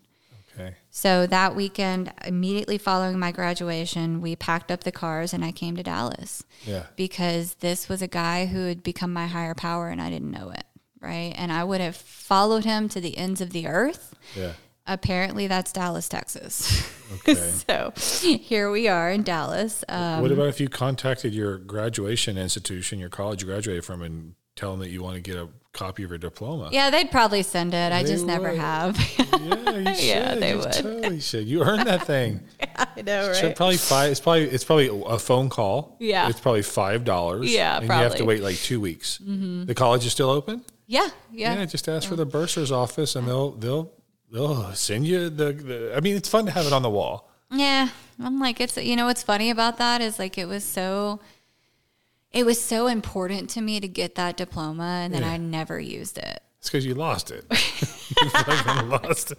I hope that you do call them, and I hope that you get them to send you a copy. Yeah. Because you know what? Your kid's going to see it on the wall. Yeah. That's a good point. And that's fun. I bring my kid to my office, and he looks at it, and he's like, he's a little boy. He looks at it, he's like, Bradford College. He's like, Boston, Massachusetts. What was that like? He goes, what is that? I go, that's a college degree. So anyways, I hope you do it. Yeah. So you earned it, but whatever. That's just my first thought, that you lost your shit and you never got to get it back. I'd call and be like, where's I've got transcripts. That's enough, right? No, you can't hang transcripts on the wall. You could. That'd be weird, though. You have like 10 pages shit stapled to the wall. Yeah. They'll be like, what's that? You're like, that's my proof, dog. Yeah. That's my proof. Yeah. Okay, so you got to Dallas. What'd you say you followed that guy to Dallas? I came down with him. So he was in the Army. He was active duty when we met. And I was with him through a deployment to Afghanistan. He was gone for 6 months. It was terrible. I'm not built to be a loner. At that point, I thought, like, I'm not meant to be alone. And so I asked him to not re-enlist, and he didn't. And Listen to you. Yeah, I don't know. I like to think that maybe part of him didn't want to re-enlist, but I don't know. Maybe it is my fault that he didn't. And so when he didn't re-enlist, he was like, okay, well, I'm not going to re-enlist, but we're going to move to Dallas because he was from here. Okay. And he said he wanted to be close to family, and I always wanted to get out of Tennessee. I had no intentions of staying. My dream was to live in a big city in some high-rise, like, loft apartment and work some corporate girly 9-to-5 job and, like, be a boss babe. And, Let's go. None of that happened, but, Still have time. You're young. But it's all good. So, yeah, that weekend we moved down here. We moved in with his parents. It was supposed to be a very short-term situation. And 8 months later, they kicked us out. Because we, at that point, it just got real bad real quick. We were drinking, we were using drugs in their house, coming and going at all hours. Neither of us was working, and it was a lot of lies and lies and dishonesty and manipulation. And did he ever get violent with you? Because Marine guys they're aggressive. Did he ever get? I mean, not Marines. I don't know what he was in. He was Army. Yeah. Did he ever get violent with you, or not physically, or not really? No, it was more verbal. Yeah. Yeah, emotional. Yeah. Kind of stuff. Good. I just know a lot of girls go through that. To be full transparency, I was all of those things right back to him, though. Yeah. Yeah. So I don't ever like to. And it's not like I don't want to be disrespectful to women who have gone through those kinds of things, but for a really long time I was in that. I claimed that victimhood, right, of being in these emotionally abusive relationships. And there were some relationships that I was in that got physical, but it was never anything that I didn't start, right? I've heard a lot of girls say that. But on the flip side of that, there were some things that I experienced outside of relationships that weren't my fault. You know what I mean? I've heard some girls that have been through physical abuse and stuff, and they take some ownership for it. They're like, yo, I was drunk and I got in his face and I yelled at him and I pushed him and I put my fingernails into his chest and I screamed in his face, "You want to hit me, don't you? Yeah. You want to hit me, don't you? Yeah. Why don't you hit me?" I've heard girls say that. That's not something I saw on a TV show. Yeah. That's real from what they told me. So they did take some of the ownership of that. Not because every situation is different. I'm not trying to say that's a general blanket statement, but I have talked to some females. And you know what? Every time a girl tells me that, guess what was on the scene? Alcohol. It was an alcohol-infused transaction. Yeah. Tempers were running high. People were wasted. People were saying inappropriate things to each other, and it escalated. But I have met some females that have definitely taken some responsibility for that. Yeah, well, I'm glad that it never got crazy like that with you. So what happened next? Let's go. Okay, so we got kicked out of his house and proceeded to live in his car. At that point, I had lost my car. How old were you? I was... How old was I? 21, I want to say. Young, yeah. How old was he? He was 26, 27.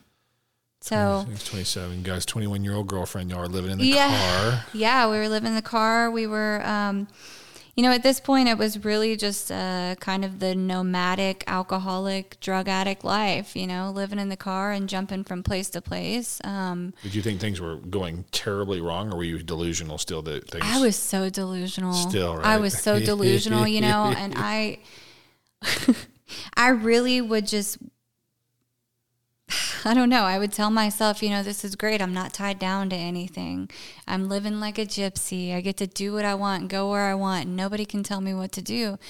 All the while, every decision that I am making from the moment I wake up to the moment I pass out or black out is, what do I need to do to get the next thing that's going to change the way I feel? That is what my life revolved around. And I'll tell you, just the truth about it is that I turned into a person that was going to do absolutely anything to get something to change the way I feel. Whether it meant, stealing, lying, manipulating, those things were, of course, but I was the kind of person, if you left your purse around me, I'm taking that. Anything that's not nailed down, I'm taking it. Anything that I can sell, I'm selling it. Right. And so that was just my life. And it was absolute delusion of me thinking this is okay. And I think there was a huge part of me, I know, maybe not a huge part, there was a small part of me that inherently knew that this is not normal. This is not okay. This is not the life that you're supposed to be living. But it was my reality. The book talks about how our alcoholic life becomes the only normal one. And that's what it was for me. Eventually the car broke down. So your house. Yeah. Eventually we lose the house on wheels, the car breaks down. And so then it's jumping from, one hotel room to the next, trying to find somebody who will let us sleep on the floor for a few hours. What kind of drugs were y'all doing? Heroin and meth. Really? Mm-hmm. How did you do? Were you smoking those or shooting those or what? I was an IV user. Really? Yeah. Wow. So and you're living a wild ass life. Yeah. I mean, it was absolutely insane. It was absolutely insane. And it just seemed like I just kept justifying it and rationalizing, because there was a point in time, like when he and I first met, and I just want to disclaimer here is I do not blame him at all. Yeah. Right. He was just on the scene. Today I know that he is, he's just as sick as I was. Maybe I was sicker. I don't know. And, for a long time, I was really angry with him. And I blamed him for a lot of things. And so part of, as I was working the steps, and then even after working the steps, I got to do a lot of prayer and a lot of self-reflection on that relationship, and really come to terms with, he's a sick person. And I don't look at him with any kind of judgment or resentment today. All I want for him is to get better, right? Because I don't know if he has or not. And I hope he knows that there's a different life for him if he wants it. But originally when he and I first met, it was a lot of drinking. And then we came to Dallas for a week just to visit. And, he was like, oh, hey, we should try this heroin. And I was like, I don't think so. I don't want anything to do with that. Because I grew up in the era of the DARE program and just say no, right? How did you do the heroin? Was it old school like you see in a movie with the spoon and the lighter and the cotton and the syringe and the tying off? Yep. And just like on the TV shows? They're pretty candid about it, especially more recent shows. Yeah. And I didn't start off that way. I started off just snorting it. Did you ever get infections on your body from the needles and stuff? Oh, yeah. Really? Oh, yeah. Yeah. It's scary. Yeah, it was bad. Wow. But, and that was just something that along with my drinking, it progressed. I found with the harder drugs, I was able to get to that point of oblivion faster, right? Because that was something that I struggled with when I got into the program is am I an alcoholic or am I a drug addict? And I think for me, there's really not a difference because that's just saying oh, am I an alcoholic? Am I a drug addict? Am I, do I have an eating disorder? Am I a sex and love addict? I will use any of these things, a shopaholic. I will use any of these things to change the way I feel and separate myself from God. That was something I struggled with. And it was something that, do I go to AA? Do I go to NA? Well, that's a whole nother story. Well, yeah, that's a question most people that are, I don't know if you want to call it dual addicted, we'll just use that term, dual addicted, alcohol and drugs, that a lot of new people in sobriety, including myself when I came in, because I was a full-blown alcoholic and a full-blown drug addict. And when I came in, I was like, well, do I go to AA or do I go to NA?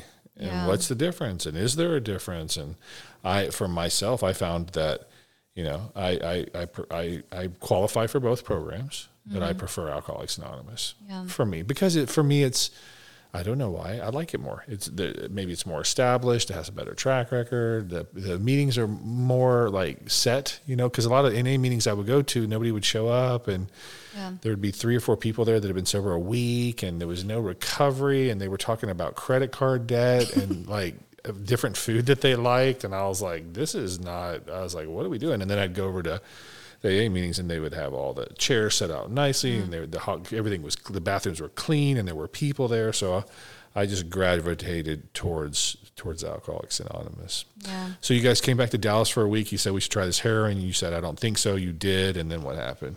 I did, and then we went back home, and I experienced withdrawals for the first time. Oh, wow. Physical withdrawals, and I was like, really, I thought I had the flu. Yeah. I thought I had the flu. I was like, what is this craziness going on? And then, and then we just, like, it wasn't a thing. Like, that, it was just kind of like, oh, okay, I, tried this stuff on vacation, and it's whatever. But then when we moved to Dallas, it became a pretty regular thing, like from jump. But what I was going to say earlier is I will say that I'm very grateful for my experience with drugs, because I think, for me anyway, it got me to my step one quicker. I know a lot of people, and I respect and admire everybody's story. I think, your experience is your experience, and it's beautiful and it's helpful to whoever it needs to be helpful to. Right. But for me, I could have kept drinking for 10 or 20 years. I don't know if I had just drank. But I know with the drugs, because I don't know. I don't know if I would have become homeless from just drinking.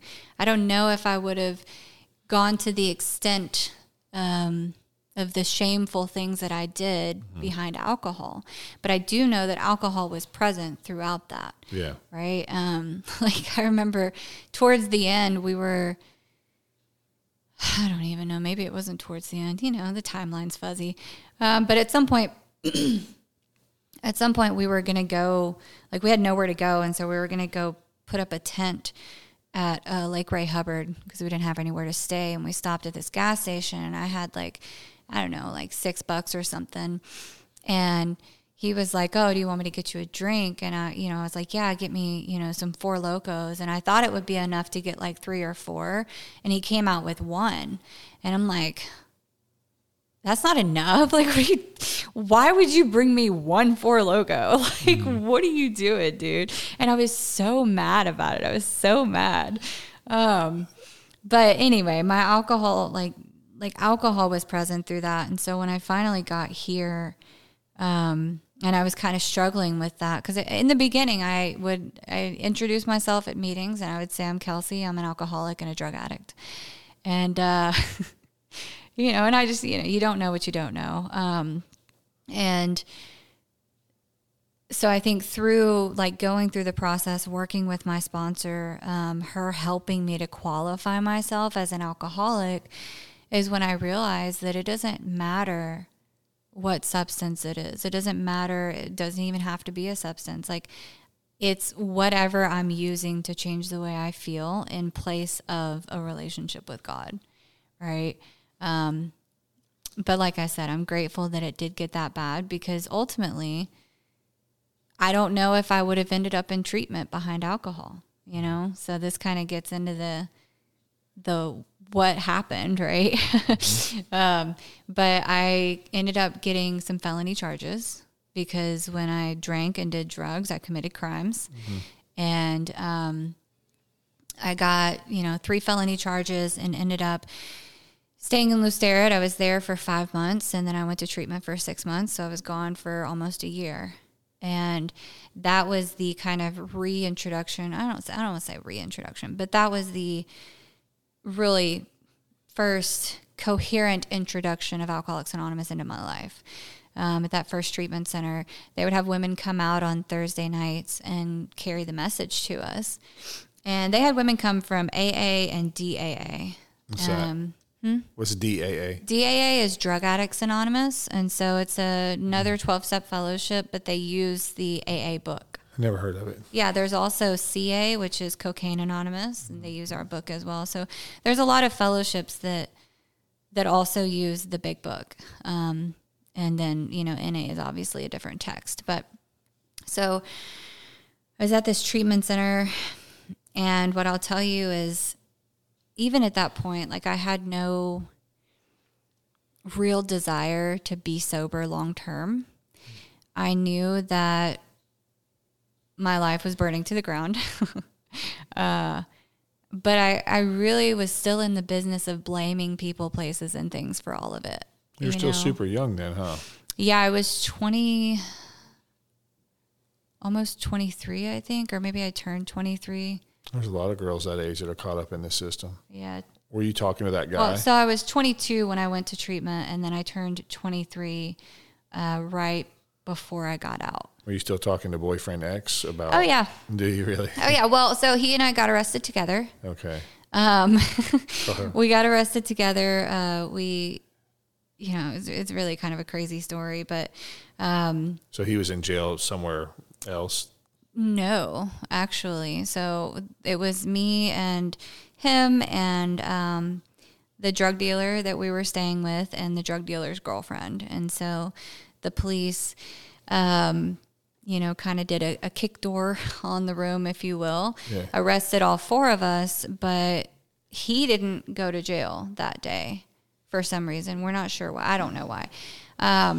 The three of us did. Okay. And we went to jail. I got the felony charges, and he did get one of the felony charges, and he ended up on deferred call-in probation or something, and I ended up with court-ordered treatment and intense probation and an intense court program that I had to go through. But yeah, we did continue talking. We wrote letters to each other while I was in treatment. He ended up going to, I think he did go to jail for like 2 or 3 days and then got out. And he ended up going to like some faith-based treatment kind of transitional place in Denton for a while. And so when I got out of treatment, we reconnected. And, and we were going to be a happy little sober couple. And we were going to, because we would talk about it. Like, tomorrow we're going to get sober. Tomorrow we're going to, stop. Like, tomorrow we're going to go get a job, even if it's flipping burgers at McDonald's. It's like and we're going to be Netflix okay. movie. Yeah. It's like a Netflix movie. I can just see it playing out in my mind, man. Yeah, it's pretty crazy. It is. I can just see it. I can just picture the communication between you and him and the plans and where you're coming from and where y'all going to be going to. But then how did it really work out? Well, so when I got out of that treatment center, I didn't I didn't want to be sober. What my plan was that I'm just like, okay, I'm going to do this stupid probation. I'm going to do this stupid court program. I was on probation for 5 years, and I was like, okay, like in 5 years, like I'm going to be able to drink the way I want to drink, and I'm just going to stay away from all the hard stuff, right? It's a good plan. I'm going to get a big girl job and make my own money and like be independent and, back to the like independent boss babe dream, right? Right. But so when I got out, I went to this sober living house. It was really kind of terrible. It was in Oak Cliff. And it was me and one other woman that lived there. It was really suspect, thinking back on it. I think it was kind of a scam. But he, came and picked me up, and I went and like hung out with him one day, and then we talked, and then he just kind of disappeared. He just disappeared off the face of the earth. And I heard from another guy that was at that place with him of like, oh, yeah, he, failed his drug test, and so he got kicked out. And I didn't hear from him. So I was like, okay, cool. So that was around the point where I'll talk about kind of my last run. So at this point, I had been sober, dry, no solution, no 12 steps. I had a sponsor in name only. Okay. Because, my probation officer said you have to get a sponsor and you have to go to meetings. And she probably said like it would be a good idea to work the steps, but we're not doing that, right? Because really to the God thing. Like at that point, I'm like, yeah, I know it's a God thing, and that's not going to work for me, okay. Right? So I had about 14 months dry, white knuckling, absolutely miserable. My mental obsession was kicking my ass every single day. Like it's all I thought about. And I was just miserable. It was so bad. And so I ended up I started to hang out with this group of guys that was also on probation, that was also in the court program that I was in. So we're not supposed to fraternize, but... Is that where you met him? Is that the check-ins and stuff? No, we met outside the courthouse. Okay. Yeah. That's classy. Because they did separate us. Like, we didn't go to court with the guys. We didn't, you know what I mean? But I think he was like outside the courthouse waiting on the bus or something, and we got to talking, whatever. Yeah.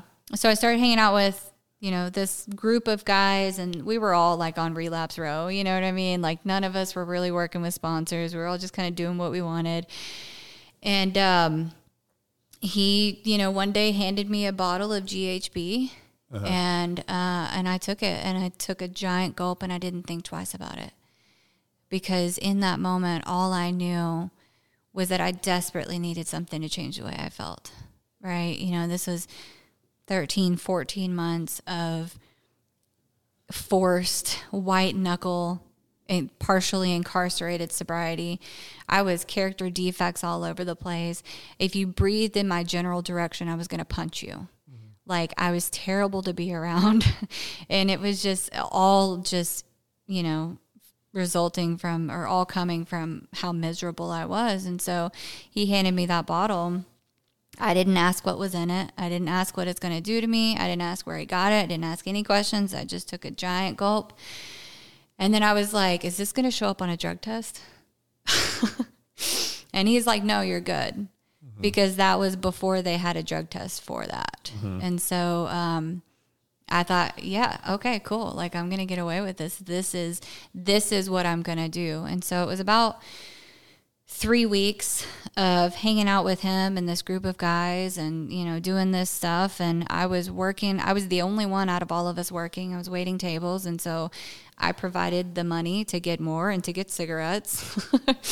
And then one day I, kind of just, I don't know if you want to call it like a realization or a moment of clarity, or I don't know, maybe gift of desperation, but I really just came to the conclusion that I didn't want to live anymore. I don't want to be here anymore. I was so tired. I was just absolutely beaten. I didn't see any value. I love how the book uses the word futile, because it means, without purpose, without direction, it's meaningless, right? And that's how I felt. That was my life. I wasn't contributing to anything. And I felt really just, this mix of being exhausted and just worn out and hopeless. And so I had this plan that I was going to kill myself. I had it all planned out. I was going to get some opiates. I was going to get enough to go into the long sleep and never come back from it. But before I could do that, I had to go to court. So I had court scheduled for October 31st, 2016. And at this point, I had been forging my meeting sheet. So I was working pretty much constantly. And so I would just, sign my own name on my meeting sheet. And for any of my court card kids out there, I do not recommend it. Don't do it. It's a bad idea. Or do it and get in trouble. Maybe that needs to be your experience. But so I was signing my meeting sheet, and my PO found out about it. And so I was like, okay, well, I'll just get like half honest, right? Because nobody knew I'd relapsed yet, except for my roommate, who I found out later. She was like, yeah, I knew the whole time. I was like, oh. And she did tell me at one point, she was like, listen, if you don't tell on yourself, I'm going to tell on you, because I don't want you to die. And I thought she was talking about like, the meetings and dishonesty and stuff. But anyway, so I told my PO, I was like, yeah, I've been forging my meeting sheet because I really need to work, because I need to make money so I can pay my probation fees, right? Because let me spin it and make it look good. And she was like, listen, just come in, do your days, and then we'll go from there. And I thought really I was just going to go to jail for like 3 or 4 days and get a little sanction. And so I was like, okay, I'm gonna go to jail for these 3 or 4 days. I'm going to get out, and then I'm going to follow through with my plan, because nothing matters, right? It doesn't matter if I do it today or if I do it at the end of the week. Either way, like, I was determined to kill myself. So I go to court that day, and, the judge calls me up and she says, Kelsey, I don't know what's going on with you, but it's clear that you need help. And then she said, you're going back to treatment. And it was this weird kind of, almost like an out-of-body experience when the realization of that hit me, that I was not about to be gone for 6 days, but 6 months, right? If not longer. And so and it was like immediately like, do not pass go, do not collect $200, like grab your stuff and put me in cuffs right there. So they did not allow me to leave the courthouse that day. And what I know today is that it absolutely saved my life. Because had I been allowed to walk out of that courthouse that day, I might not be here right now. So and in that, when I'm sitting there in handcuffs again and I have this, that's when I really had this kind of moment of clarity where I was like, wow, like I was going to kill myself. And I kind of had this, you mentioned earlier about how you said this prayer of God help me, right? Mine was more cynical because, like I said, I couldn't tell you that there wasn't something, but I also wasn't fully bought into this whole like spirit of the universe and a loving and all powerful, thing, whatever, the woo woo frou God that people talked about. Like I just wasn't bought into that. And so I was sitting there, and my prayer, instead of God help me, it was just fine, we'll do it your way. And that was my surrender. That was good enough. Yeah. I've never heard anybody say it like that. Fine, we'll do it your way. Because I was like, I'm still here for a reason, and that wasn't the first kind of time that I had contemplated suicide. There had been times before where, I'd thought about it. There had been a couple, I don't know, half measured attempts early on in my life. And so it was always, I just kind of was like, well, I'm still here, so guess we'll do it your way. Wow. Yeah. And so you left the courtroom that day and you went into treatment for 6 months? I went to jail. So I went to court-ordered treatment number 2. Yeah. So it was 3 months before a bed opened up. Yeah. And this facility was a lockdown facility. So the first facility, you kind of got some freedom. You got to wear your own clothes. It was more like class-driven. Mm-hmm. So there was like anger management and like all the typical like cognitive behavioral therapy classes. This treatment was very much like lockdown, like you wear a green jumper, you get a job assignment, and there was classes, but it was more of like a behavior modification unit. So we had a class called Confrontations, where we had to sit like with both feet on the floor and our hands on our legs, like back straight, and we would confront each other on questionable behavior. And so it was trying to teach us to take and receive and give accountability to each other. Okay. And there was anger management. At that treatment center, there was no AA. Okay. There was no AA. There was Celebrate Recovery, but I was not doing that. Okay. And so I had my grandmother send me a big book. Because I'd come to the realization that really the one thing I hadn't tried was this thing that a bunch of people were telling me worked, right? I knew it was a God thing. So I also asked her to send me some books about God, right? Not the Bible. Like I can't read that. And you said you asked your grandmother to do this? Mm-hmm. That's cool, because she was the one when you were a little girl that was telling you to, let's say our prayers, and you're so pretty and you're so smart. That's pretty cool. Yeah. So I started reading the big book, and I started reading, I read this book by a guy named Donald Miller, and it said that the title of the book is, I think, Searching for God Knows What. And it really helped me be open-minded about the whole God thing. Because really the gist of it is that he talks about how there's no formula for God. There's no formula for connecting to God. It's not a cookie cutter thing. It's not the same for everyone. And he really helped me kind of be open-minded around different terminologies and things like that, which is interesting because he is a Christian, but highly recommend that, along with obviously the big book and We Agnostics. But at that point, that was something that was really pivotal for me. It really helped open my eyes.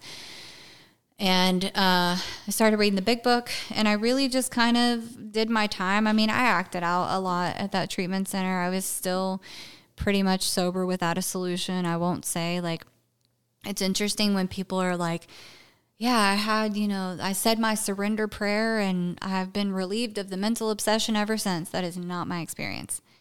That is not my experience. I suffered from the mental obsession for months and months, even into doing the steps. But I had hope. I had hope. And so I got out of that treatment center and I did everything that the women who would carry the message to that first treatment center, they would tell us to do stuff. They would be like, get a sponsor, work the steps, go to a meeting as soon as you get out. Like, don't go get your hair done. Don't go get your nails done. Like, go to a meeting and get a sponsor and get plugged in and start working the steps as soon as possible. Right. I didn't do any of that the first time.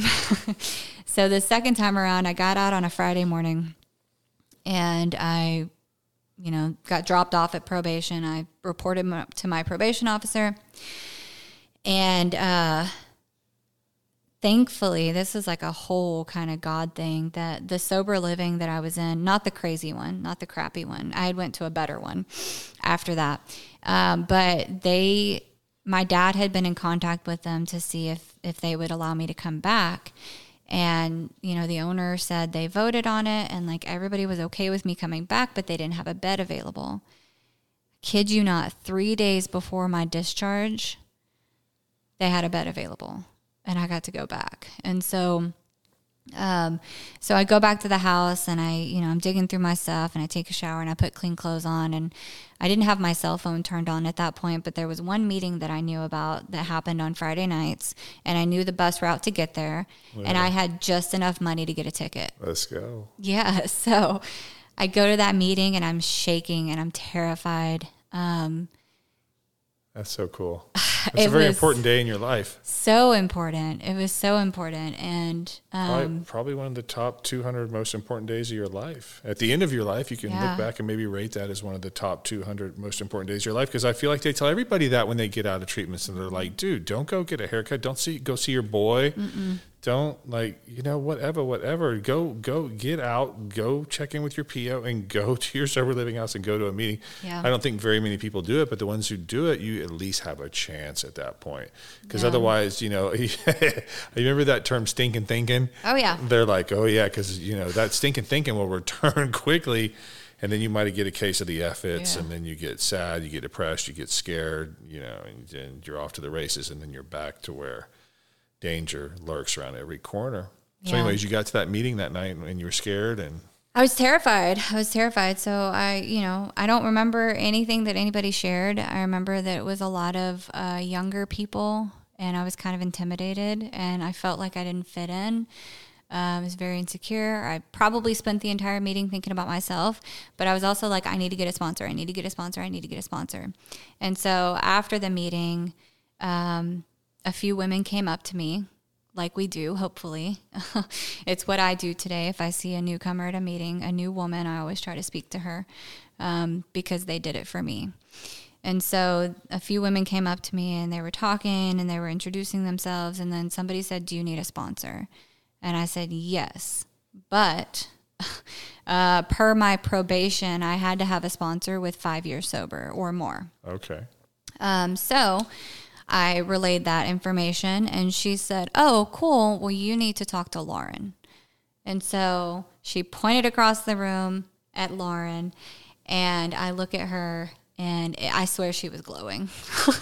Like that's the way I remember it. I swear she was glowing. And so I go talk to her and come to find out she was about 2 months away from getting 5 years. And I said, that's good. And she's still my sponsor today. And I absolutely love her. And, I knew nothing about her when I asked her to sponsor me. I didn't know her story. All I knew was that she was this beautiful, blue-eyed, blonde woman that looked like she wasn't having a mental breakdown currently. And that was enough for me, and it's just been this absolutely beautiful relationship. I mean, I cannot, words cannot describe the amount of gratitude I have for her. So we started working together, and, I think she had me, that was on a Friday night. She had me meet her in a meeting on Sunday. We went and had coffee after the meeting, and we started going through the book. And she broke down step 1 for me, and she gave me the words to describe what I had been experiencing for 11 years, from 13 to when I got sober at 24. To explain the phenomenon of craving, to explain the powerlessness of when I start, I cannot stop, and that I cannot mentally stay stopped on my own. I think I identified with the mental obsession immediately, because I'm like, oh yeah, that's the itty bitty shitty committee in my head telling me this time it'll be different. You need something to change the way you feel. Remember how amazing it was. All of that insanity. I was like, yes, that's me. That's what's going on in my head. Did she have heavy drug use in her past, or no? She did, yeah. Okay, we had a lot in common, okay, yeah. Good. I was just curious, because that scares off some sponsors and some sponsees. Yeah. I can't relate to that. I've seen that dynamic play out. Yeah. But it's good that you guys had a very cohesive background. I want to make a couple announcements real quick. I want to remind our listeners that I would love to read your listener feedback on the next episode of this podcast. So please email me directly at mike@sobershares.com. Let us know how you are enjoying this show and it is helping you. And we want to know more about your sober journey. So please email me. Please consider making a donation to this podcast so we can continue to share the message that recovery from addiction is possible. This donation process is simple, and your generosity will allow us to continue to bring this show advertisement free. The process is fast, easy, and secure. Just visit sobershares.com and click on the donate button. Our website will also provide you with direct links to our social media platforms on Facebook, Instagram, and X. Now I would like to mention a few listeners by name who have recently made a financial gift to move this show forward: Jennifer H. and Jessica O. And now let's turn our attention back to our guest. Can you please tell us a little bit about the first year of your sobriety, and what was that like? What did you learn your first year of sobriety? My sobriety date is October 31st of 2016, but I feel like my first year didn't start until I got out of that treatment center at 6 months. And so I had, that 6 months, and I was, in that place of, I'm going to get sober, or I'm going to at least try this AA thing, these 12 steps thing. So, I got my sponsor, and I did everything that those beautiful women before had told me to do. And so in that first year of, non-incarcerated sobriety, it was a lot of working with my sponsor. So we set it up to meet weekly. And I would also, sometimes it was twice a week, because she said, hey, I want you, it was like, we were actually talking about this the other day. She was like, when did we start going to Chicago group? And I was like, I think I had 2 weeks. And you were like, hey, come to this meeting. And so she had just started going to that meeting as well. And, she said, come to this meeting on Wednesday nights. And then I think 2 weeks after that, she said, hey, you need a home group. And I was like, I don't know what that is, but okay. And she said, this is your home group now. Go talk to that guy and get a commitment. So I was like, okay. And so it's been my home group ever since, and I've had a commitment ever since. And that's where I met you. Yeah. And you were serving a commitment when I met you. You were up at the podium making it. What were you doing? Making announcements or something? No, I think I was reading how it works that night. Yeah. Yeah. You were up there quick. You were up there within a minute and a half, and you said your full name. I was like, ding, ding, ding, ding. I was like, I'm here looking for a guest, and I have that girl's phone number. Let's go. Yeah. So, did that freak you out when I rolled up on you? Were you like, who is this guy? What does he want? I mean, I was just kind of like, oh, that's interesting. Yeah. I have, what's funny is initially I thought maybe you were no offense, but I was like, maybe this is a new guy and he's, not really sure who to talk to. I don't know. Yeah. But you were like, you don't know me, but I know you. And I'm like, oh God. Because part of me had that fear of oh my God, is this somebody from my past that I don't remember? Right. Or a process server. Hand you the papers. No, I'm not worried about the legal. I got all that. Yeah, I got all that taken care of, I think. So, yeah. But it worked out. Yeah. So my sponsor and I met weekly, and we got in the book, and we pretty much went through it line by line. And when it came to a step to work or an action to take, we took it. She showed me how to do it based on how she was shown how to do it. And I'll say, because I had previously, for a very short amount of time, worked with a sponsor during those, like 2-3 months before that second treatment center. And this looked very different. That first sponsor, bless her heart, she tried. I'm a knucklehead. And so, she sat down with me and she ran through steps 1, 2, and 3 with me in about 30 minutes before a meeting one night. And she was like, does that make sense? And I'm like, yep, got it. I did not have it. I just wanted her to stop asking me questions. And then she had me start working on a 4-step, and it was like, it was not honest. It was not thorough. It was whatever. Let me just put some stuff on this paper. And so I did do like some semblance of a 5th step with that first sponsor. And then I relapsed that night. And so, wow. Yeah. So this time around, I made sure, like when it came to something I didn't understand, I asked questions. When the book used language that didn't make sense to me, or a word that I didn't know, I asked, or we looked it up.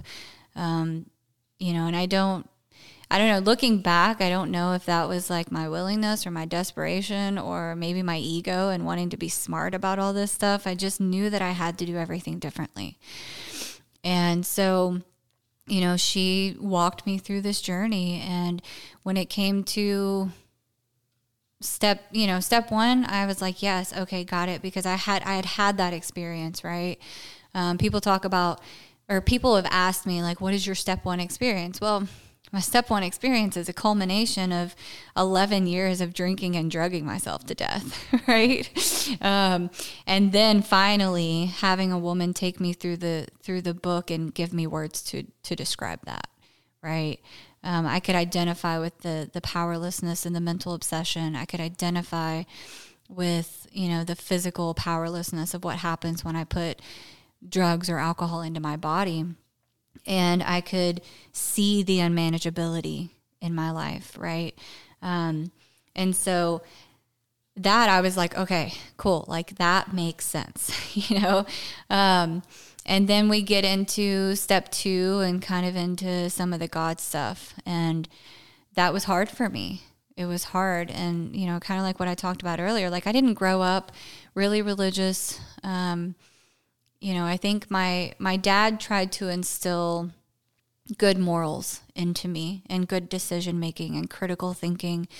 And my grandmother tried to instill the spirituality or the God stuff, right? Which I'm grateful for today because I can look back and see the value in those things. And now I can apply those morals into my life and things like that.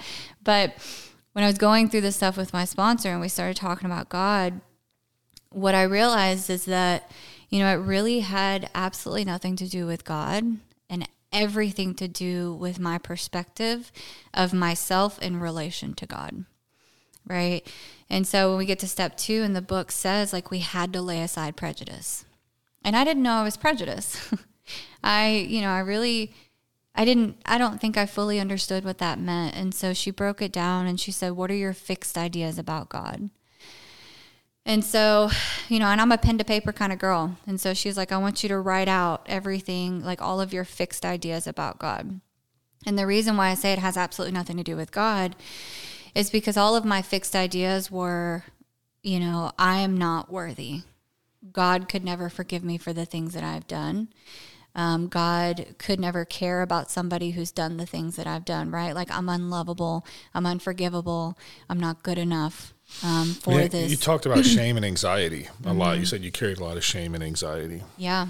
Yeah. And From when you were a little kid? Yeah. Really? Just started rolling with it with a little kid? Yeah. I don't know, like, It is maybe what it it's is. mental illness. I'm not sure, because I'm a Nobody knows. I'm a dual diagnosis too, but nobody knows what it is. But I relate totally to what you said like an hour ago when you were talking about drinking and drugging as a young person, 13, whatever. I feel the same way, man. I had anxieties and whatnot before I started drinking, but when I started drinking, I feel like I could take my first real deep breath. And so I quickly started to use alcohol without my mental or cognitive ability to understand it as a medication. Mm-hmm. And I started to self-medicate with Coors Light, and I started to self-medicate with marijuana. And I didn't know that until hindsight when I looked back on it. And I was like, dude, you started to use that as a social lubricant and a medication to lower your inhibition so you could be comfortable in your own skin. And it worked hella good for a long time until it turned on you like a boomerang and almost shredded you to pieces. And that's when I had to like get into sobriety and find God, which I didn't want to get sober or find God. So it's so ridiculous. Yeah. It's like, I can't believe how many millions of us have followed the same path. I think about sometimes when I record these podcasts with these people that people are going to be listening to these in 100 years from now. I mean, because my goal is to create the world's most popular, if I can, sobriety 12-step related podcast. And my goal is to have 300 to 500 interviews. That's my goal, is I want 300 to 500 interviews.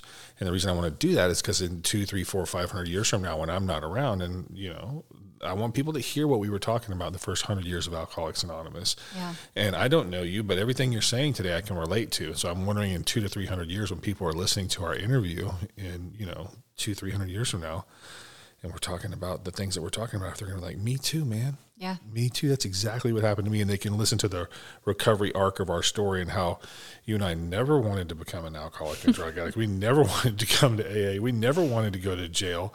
We never wanted to find God. But in the end, we find that that's the best thing that ever happened to us.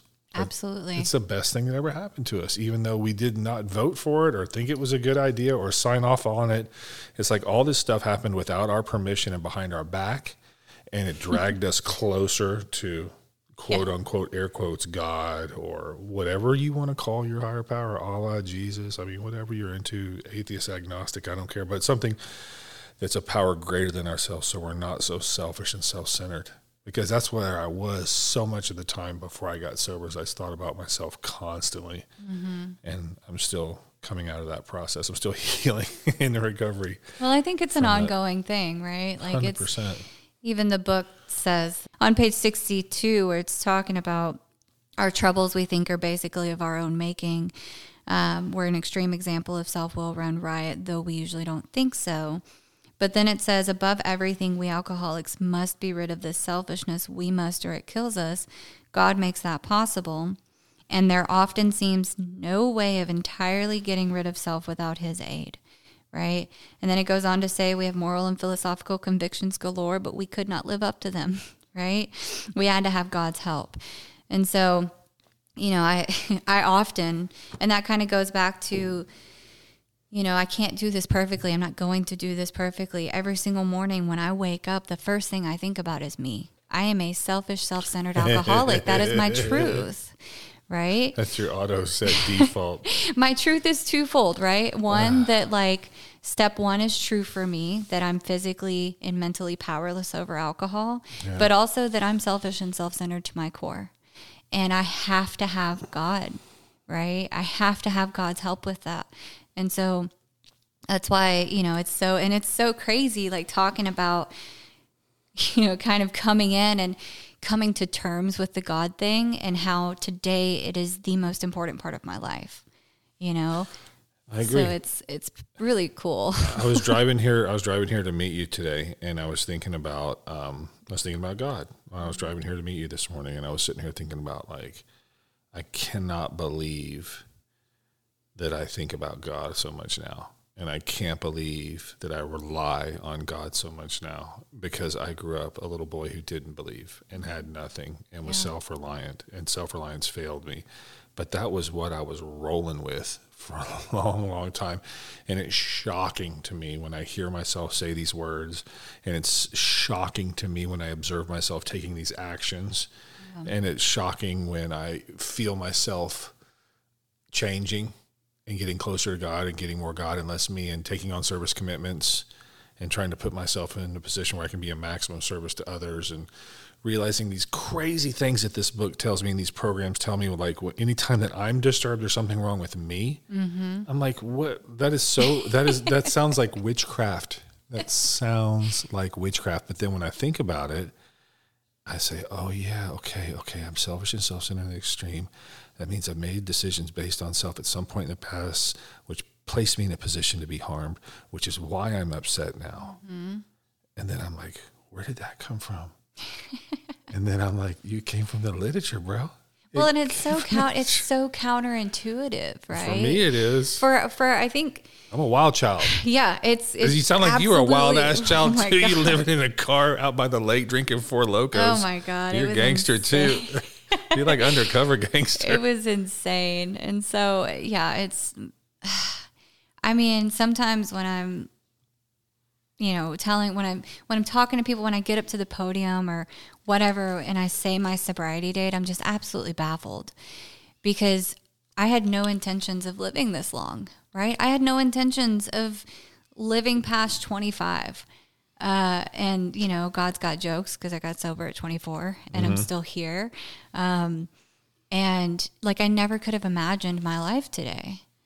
It was not in the cards for me. And all of it is a direct result of my relationship with God that I've gained through the 12 steps of Alcoholics Anonymous. Really, all of it, it began with that step one. And then really just that being open-minded and willing in step two. My sponsor had me write that prejudice list, and she asked me a really important question. And the book asked it, but she phrased it a little different way. So the book asks us, do I now believe or am I willing to believe that there is a power greater than myself? And so the way she asked me after we went through that, and she just simply said, are you willing to believe that everything you think you know about God is wrong? This girl's a trip, dude. And I was like, I guess I kind of have to, like if my life depends on this, because that was something that was made clear to me in my, Your sponsor sounds like a spiritual gangster. Dude, she's throwing it down. She's throwing it down. Incredible. I love her so much. And did she do that exercise with you since you had so much trouble with step two? Did she do that exercise with you when she told you to get a piece of paper and a pencil and write down all the characteristics and, attributes that you wanted your higher power to have? Did she do that? Or because I know she told you to write down your limitations of God and your fixed ideas of God, but did she tell you to? She did. Yeah. On the flip side of that, she said, okay, what do you want? What do you want or need from your higher power? And you wrote everything down? Well, I wrote, a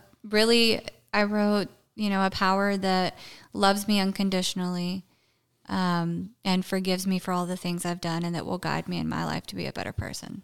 And what did it feel like when that started to come true in your life and you started to believe in that particular definition of a higher power? How did you feel? It felt good, because another one of my prejudices that I kind of realized is that when people are talking about God, because I literally would sit in meetings early on and I would just cringe when people would talk about their God, or, when people would mention specific religions, and I was just like, ugh, why are you doing that? Stop talking. Like, it would make me so uncomfortable. And then I realized that they're talking about their own personal conception of God, right? Going back to, asking yourself what these terms mean to you, right? When it's just like sitting here with you, like when I say God, this is my personal conception, my relationship, my interpretation of a higher power. And when you're talking about God, it's yours, right? They don't have to be the same. I know, right? Because either way, it's this force that we are, relying on and allowing and being guided by. It's cool that we can hang out and be like that, because I've got some friends in my circle that are like Jesus. Like they talk about the Jesus all the time. Yeah. And then I got other cats that are, Jewish, and then I got other cats that are, atheist and agnostic, and I know a couple of Hindu dudes, and I know a couple of Buddhist dudes, and we talk about it here and there. But the Jesus dudes are real mouthy. Like they let it go, and I'm cool with it. I'm fine with it. I'm like, do what you got to do. Do you, be you. Yeah. You mentioned earlier that your mom was trying to push y'all towards the Methodist church. Have you made any reconciliations with your your faith of origin? Are you doing anything Methodist wise? Are you spiritual? Are you going to church? Are you not going to church? What are you doing with all that? No, I don't go to church. And I did go to church a little bit in early sobriety.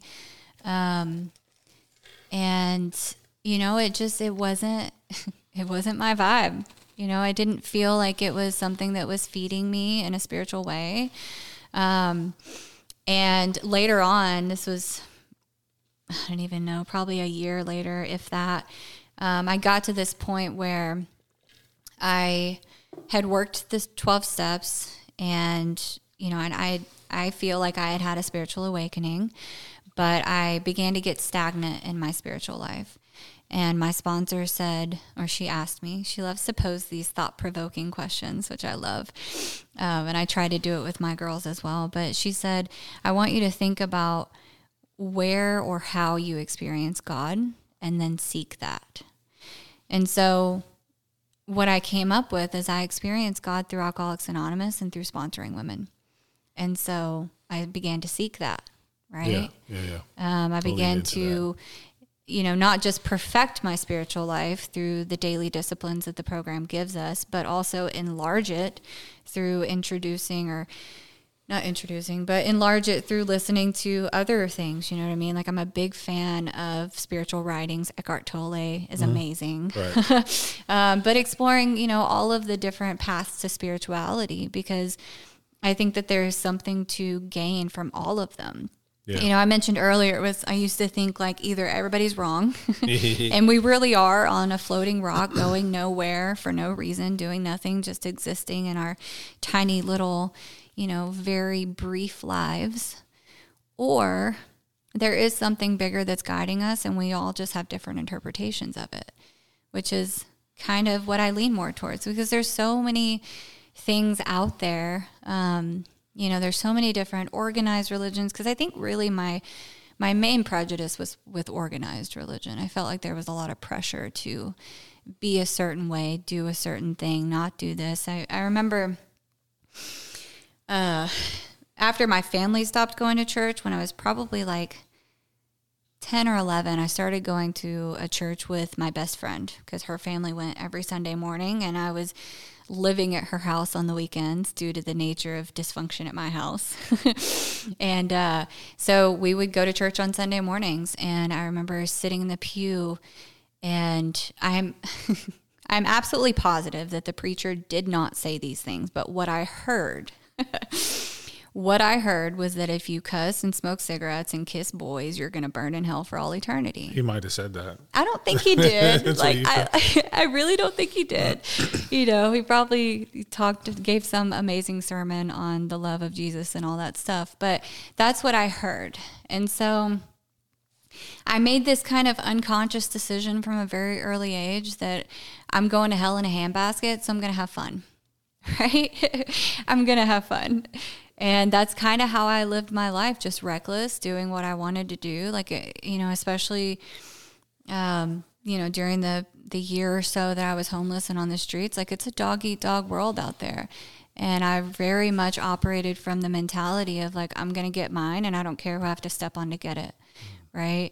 I mean, so like, yeah, self-will run riot, I feel like is minimizing it a little bit, but that's how I lived my life. And so, coming into the program and really coming to terms with the fact that there is a power greater than myself, and allowing myself to be loved and taken care of by that power was a really big step for me.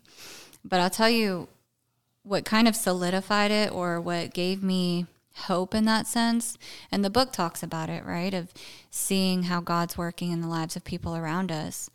It was evident to me that there was something working in my sponsor, right? Because, when as we worked together, as sponsors typically do, like as you're going through the steps with someone, you also share parts of your own story with them. And so through her doing that, and then seeing where she was and how she was when she was in that moment, when she was working with me, it's obvious there was something bigger. Yeah. And you believed her stories of her past. Yeah. I felt the same way about my sponsor, Gary P. I saw the light in his eyes. I saw that God had obviously decided to save his ass, because what he told me about himself was horrifying. Yeah. The way the old Gary. I didn't know the old Gary, but he told me about the old Gary, and I knew the new Gary, and I saw him, and I was like, that's a long way to come for a dude. And he had 5 years sober when I met him, and I was like, unbelievable, man. And so I kind of just borrowed his hope and borrowed his higher power and borrowed his God. And he was, I wouldn't say he was bossy, but he had assignments for me, man. He's like, yo, go home and read more about alcoholism, and there's a solution, and meet me tomorrow night at 6:30 at Coco's. Yeah. I was like, which one? He goes, the one in Oceanside, dude. The good one, the one in Oceanside. I was like, okay. So I'd go there, and he would freaking show up, and he would be there, and we would talk about, first thing he would say is, did you read more about alcoholism and there's a solution? And you know, my answer was every time, yes, sir. Yes, sir. Because alcohol and drug addiction put me in a real yes, sir mode when I got here, because it administered a terrific beating to me. And I didn't realize how high of a tolerance for pain that I had until I looked back in retrospect. Same. And I was like, Michael, you were administered a custom-made, high-end ass whipping by alcohol and drug addiction, and you just stayed in there, bro. Yeah. You just stayed in there and just kept taking those body shots. I was like, I'm impressed, but I'm also not impressed that you allowed the alcohol and drug addiction to take you where it did. And so anyways, I was in a yes sir mode, and Gary P told me what to do, and he told me so many assignments, not just reading assignments, but writing assignments and action assignments, and you're going to do this, and we're going to do that, and you need to do this. And then he got a surgery on his back. He had to go in and get a medical procedure on his back, and they gave him painkillers, and he lived by himself, so he wasn't monitored. And so he started taking painkillers after the surgery. And like I said, he had 5 years sober when he got the surgery and was administered these painkillers. And he was dead within probably 3 months because he went back out. He relapsed at 5 years sober. And so he was dead within 3 months. And so I, at that point, was a Alcoholics Anonymous orphan at this point in San Diego, California, just going around club to club, and everybody knew who I was, and everybody knew who Gary was, and everybody knew he was dead, and everybody knew I was his sponsee, and he was my sponsor. So I just rolled around like an orphan, and I had already done my 1, 2, and 3, and 4 with him, and I was ready. I was calling him to set up a time and place to do my 5th step. So I'm sitting there with this 4-step written, walking around from group to group to group with nobody to read it to. And I went to this meeting at the harbor in Oceanside at the marina one Saturday morning. It was a misty Saturday morning. I didn't know anybody there, but I knew that there was a meeting there. So I got there. The fog was rolling in across the marina. I could hear all the boats creaking with the waves and the bow lines tightening and loosening. And it was haunted. And I sat down, and these guys all showed up, and we started talking, and I told them what was going on. And this guy that I do not know, I don't know his name, I never saw this dude before, and I never saw this dude again. He rolls up on me after the meeting. He says, hey, man. I was like, yeah. He goes, my name's so-and-so. I don't even remember the dude's name or what he looked like. He goes, I want you to know something. There's a preacher, there's a priest at this church in Carlsbad, California, and he's not an alcoholic, and he's not an AA, but he's heard a lot of AA 5th steps, a bunch of them. And he's familiar with us, and he's familiar with hearing 5th steps straight out of the big book. And so you can go to him and do it. Here's his name and phone number. And so I said, okay, man. So I went home, and I was like, I got nobody else to read it to. And so and the book says you could do that. Yeah. It says you can find a closed mouth friend. It says, don't do it with your wife. Yeah, definitely not. Don't do it with your wife or your husband. Don't do that. But it says you can go to the clergy. Yep. And so I was like, the book says I could do it. So anyways, I called the phone number, and the lady answered, and I heard her yelling at the guy, and he's like, yeah, tomorrow, 4:00. And so I was like, she's like, he said tomorrow, 4:00. I was like, okay. So I ended up going there, and I won't go into the whole story because I've already told this whole story on another podcast, episode. But something magical went down that day, and I ended up doing my 5th step with that 89-year-old priest. That's amazing. And it set me free. That was one of the top 100 best days of my life. I know that. Even if I lived at 80, 95, 100, even if I lived that long, I'll be able to look back and say, dude, the day that you did your fifth step with that preacher at that church in Carlsbad, California, was one of the top 100 best days of your life, because that's the day you got free from your past and you walked into your new life. And better than all that, the most appropriate words that apply to that day is, that's the day you got your soul back. That's the day you got your soul back. And that's the day you truly joined Alcoholics Anonymous in a way that your trajectory was going to be rocketing upward. Yeah. You know, you were a member of Alcoholics Anonymous. You did the first 5 steps. You didn't skip on any of the cement. You built a triumphant arch, which you passed through a free man, and you're able to go on with the rest of the program. But that is the day that you solidified your life in recovery, and you got your soul back. And so that was a beautiful, beautiful experience for me. Yeah, I can completely relate to that. My 4th step was difficult. I'll say it was, and I don't recommend this. I dragged my feet on it because I think really I was just so filled with that shame. And although my sponsor had shared a little bit about her story with me at that point, I still had those thoughts of, you know, I've done terrible things. I have done so many bad things. And if I put it on this paper, it makes it real. And it means that I have to face it. And so I was hesitant, but I will say, like, at the end of the day, I knew, like, if I don't put it down, I'm not going to get free from it. And I can't, like, I had heard so many horror stories of people going back out because they were dishonest on their 4th step. So eventually, and I dragged my ass, and eventually my sponsor was like, listen, because I don't think I really had a full understanding of why I was doing a 4th step. And she said, you know, she gave me incredible wisdom that I'm doing a 4th step to identify and get rid of everything that's blocking me from God. And if I don't, I'm going to go back out and I'm probably going to die.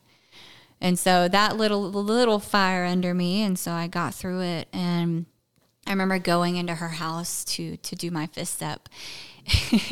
And I was absolutely convinced, like, I was for sure that she was going to stop me at some point and, like, kick me out of her house and be like, don't ever call me again. You know, because I'm just so terrible. What happened instead is, through most of it, she nodded and smiled and said, yeah, I did that too. Or let me tell you about this one time. And so it was this really beautiful experience where I didn't feel alone. And I felt, you know, not so bad. Like, maybe I'm not a terrible person. But I also got this experience to connect to her on this spiritual level that I'd never experienced with another person, just by, you know, just through the process of sharing and being vulnerable and open with someone. It was the first time in my life that I had no secrets. Yeah, right. And it was incredibly powerful. And then, similar to what you were saying about your experience, when I went home and did the hour of meditation, and then got into 6 and 7, that was the first time that I can kind of pinpoint really beginning to have this spiritual experience, right? Because in that hour, I felt peace for the first time, I think. And it was really cool because I didn't think that was possible for me. I really didn't think it was going to happen for me. Like, I'd come in and I had this willingness and I had this desperation, but in the back of my mind, I was sure that at some point, like, it's all going to blow up and it's all going to fail and it's not going to work and it's going to be for nothing. But again, I had no other options, right? And so it was a really pivotal moment for me too, of getting that 5th step done and being able to say, like, I have absolutely no secrets today, you know? And yeah, I think doing 5th steps, like, it was powerful for me to do a 5th step, but it's also equally powerful for me to sit down and listen to a 5th step. It's one of my favorite things. Like my sponsees probably think I'm crazy because I'm like, okay, you're on your 4th step now, and then we're gonna do your 5th step. And I'm like all excited, and they're like, oh God, this chick is crazy. And I'm like, no, like I'm excited because you have no idea the freedom that is on the other side of this for you. It's just absolutely incredible. Yeah, I've heard a lot of 5th steps. I love doing them. I've got a couple techniques I use when I listen to 5th steps. One of my early sobriety techniques is I would put them in my Cadillac in the passenger seat, and I would jump in the driver's seat, and we would drive around town for 1, 2, 3, 4, 5 hours. And as we're going, we're talking, you know. I'm asking questions. We do the fears, we do the sex, we do the resentments. We talk about, what was your part? What does it affect? Who are you mad at? We just talk about so many things, and then we get to the fears and we break those down, and we get to sex conduct and we break that down, and we just kind of go through it. And the whole time that we're driving around this big old Cadillac, I'm thinking, we're going somewhere, we're going to end up somewhere beautiful. And what I mean by we're going to end up somewhere beautiful is like I'm in control of the car. Maybe God's in control of the car. I don't know who's driving the car. Somebody's driving the car. Hopefully. But we're not trying to like end up like at a car recycling plant or something. I'm trying to end up at a lake. Yeah. I'm trying to end up at a botanical garden. I'm trying to end up in a forest. I'm trying to end up somewhere where there's wildflowers that I know they're growing across a pasture. We're going somewhere in the city. Yeah. It's gorgeous. And when we get there, I just turn the car off, kick the sunroof back, and we just sit there and keep talking. And that's the way that we do it. There's also times now where I don't drive around all the time anymore, especially when the gas prices got up to like $5 a gallon. They did crank up to about $5 a gallon a couple of years ago. I was like, maybe we don't drive so much. Maybe we just park. Yeah. I like to do them, if I can, outside. If it's beautiful. Hopefully it's 72 and sunny that day. And we'll find like a koi pond or a fish pond or a beautiful bench at a park where there's a lake or a pond and trees in front of us. And I like to try to do it outside, but I'm a big fan of 4 and 5. Those are my favorite steps. This is my favorite steps. And you don't hear a lot of people say that. I don't hear a lot of people say, I love 4 and 5, but I love me some 4 and 5. I think I love all the steps, but 4 and 5 were really impactful for me. I mean, I still, and this has kind of been passed down to me from my sponsor of like the power of writing inventory, right? And I always tell the women I sponsor, like, yeah, you're writing a 4-step, but this will not be the last time you write inventory, because I think it is such an incredible tool. And like I said, like I'm a pen to paper kind of person. If I am really struggling with, a certain situation or a certain area of my life, like typically I'll already know it in my mind, I need to write inventory. And then I get the direction from my sponsor, write inventory.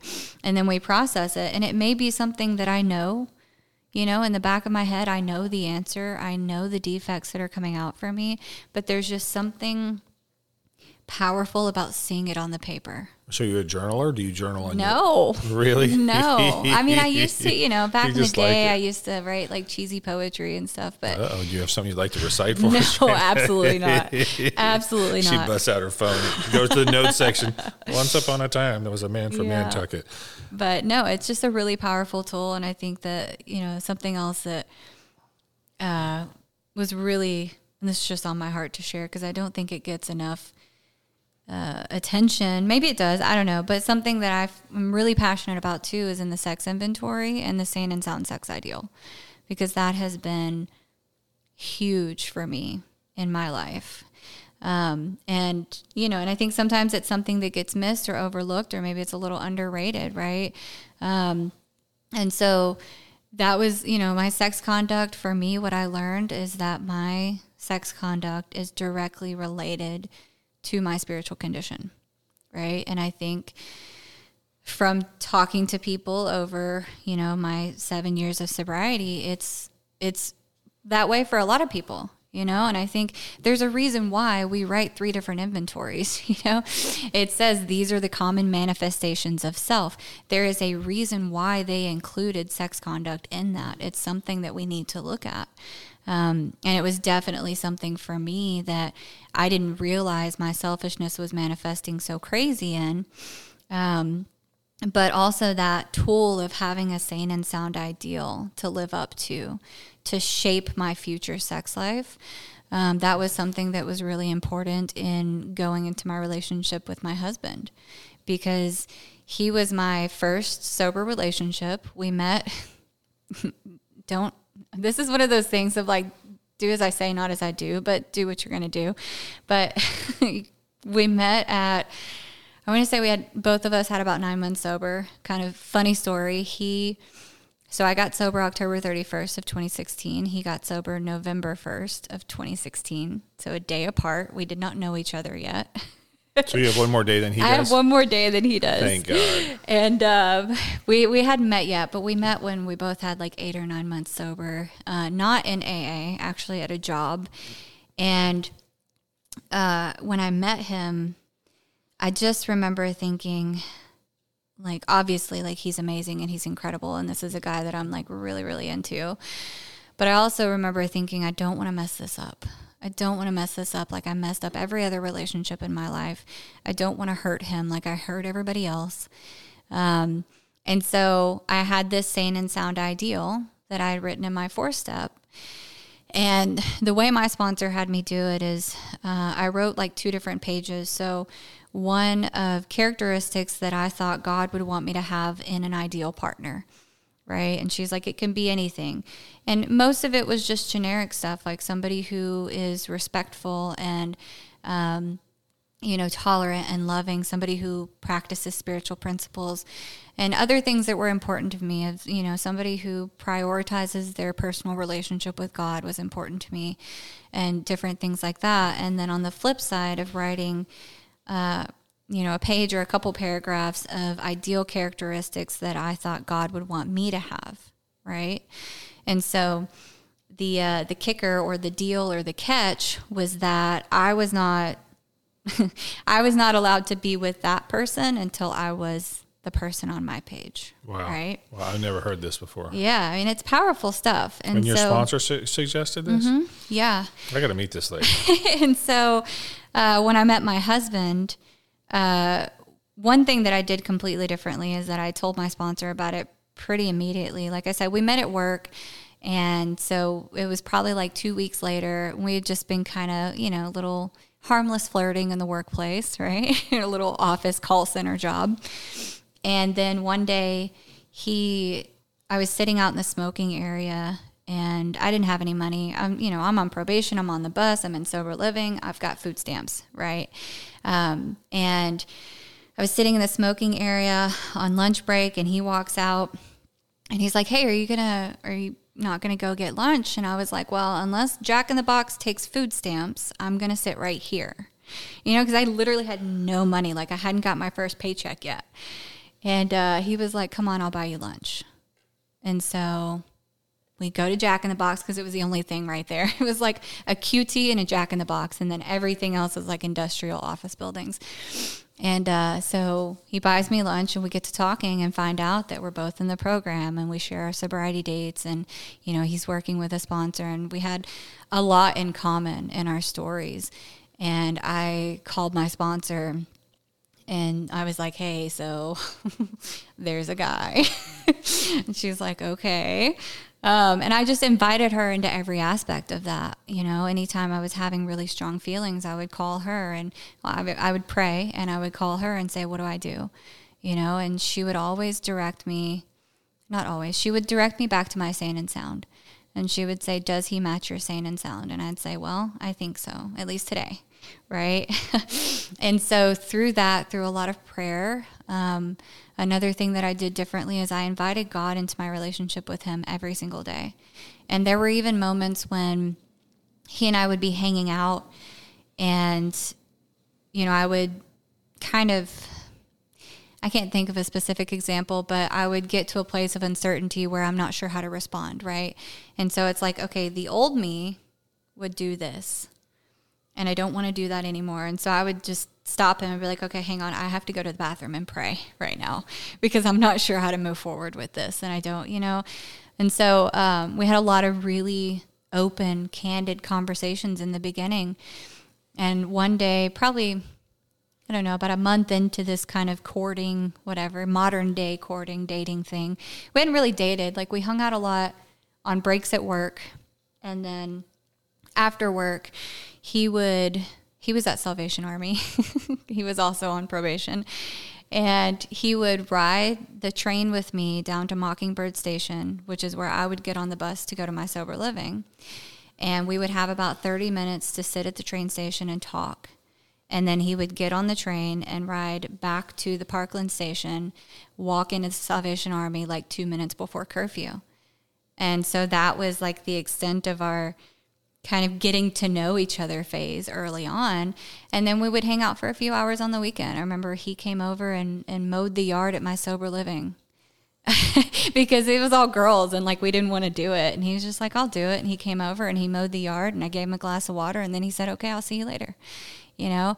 So it was really cool. And he consistently matched my sane and sound ideal.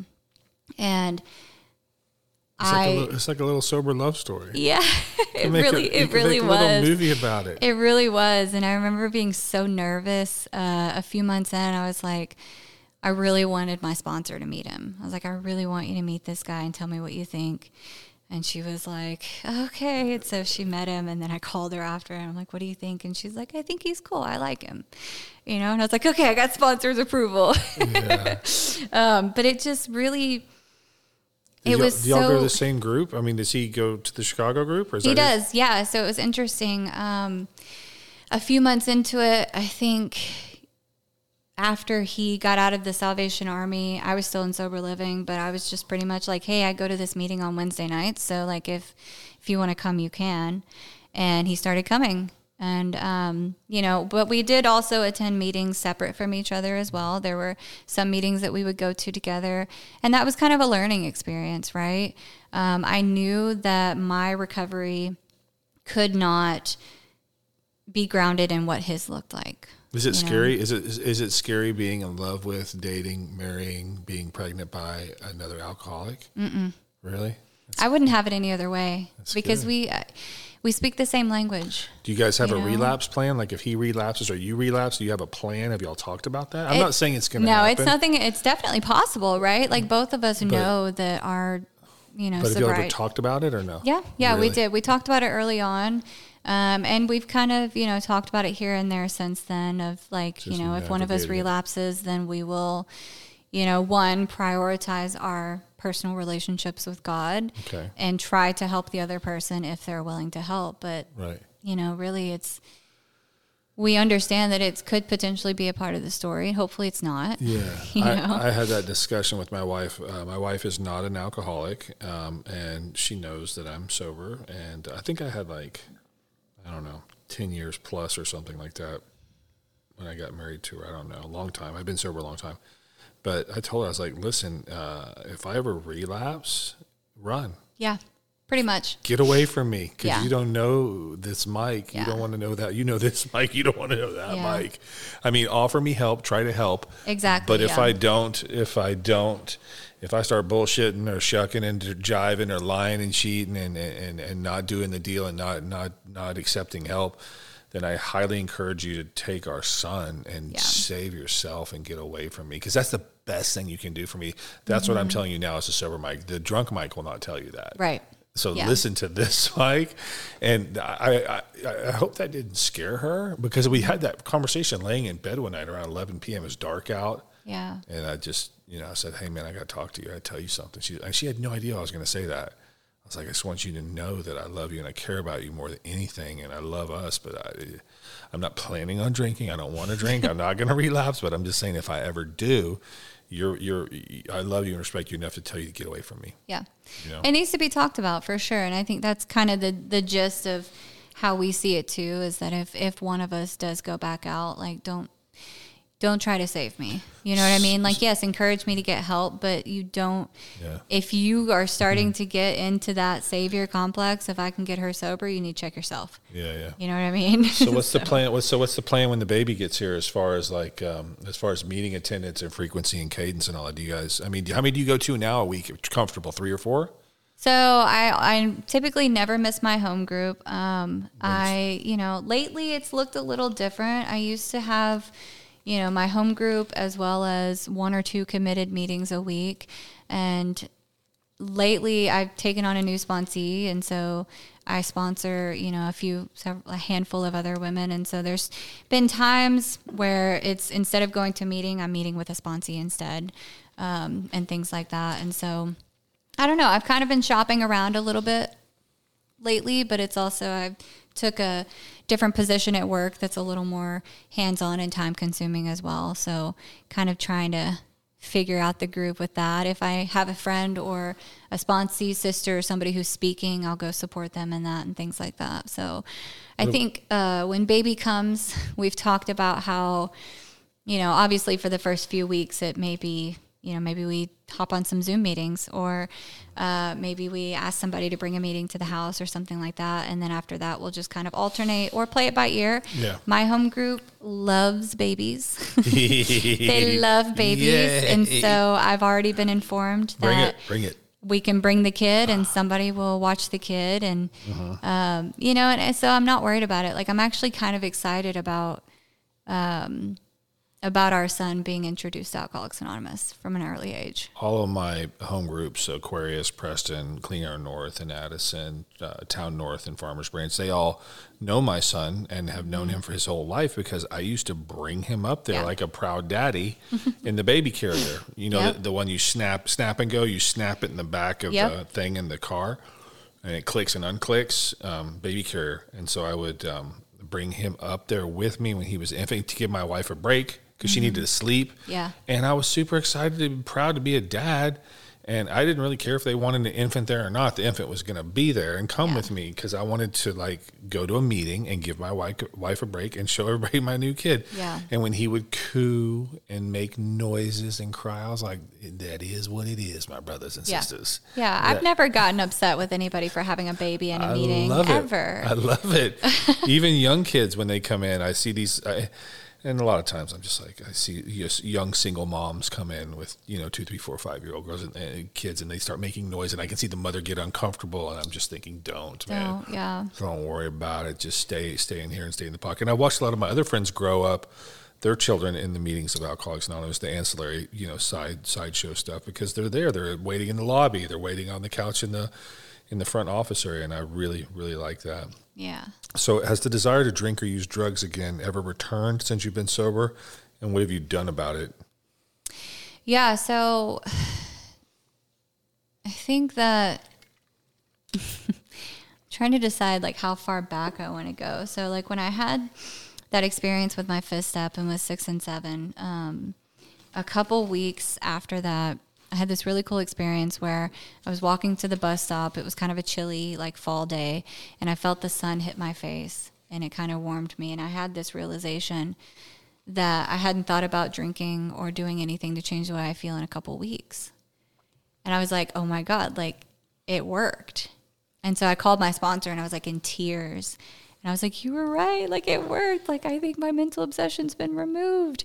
And she was like, yeah, I know. And it was just such it was an amazing experience and this really cool realization. And I kind of rode on that spiritual high for a while. I got to, I started working the steps, and I got a lot of freedoms from some amends that I made. If we have time, we can talk about too. There were a couple of amends that were really powerful for me. And then, getting into 10, 11, and 12.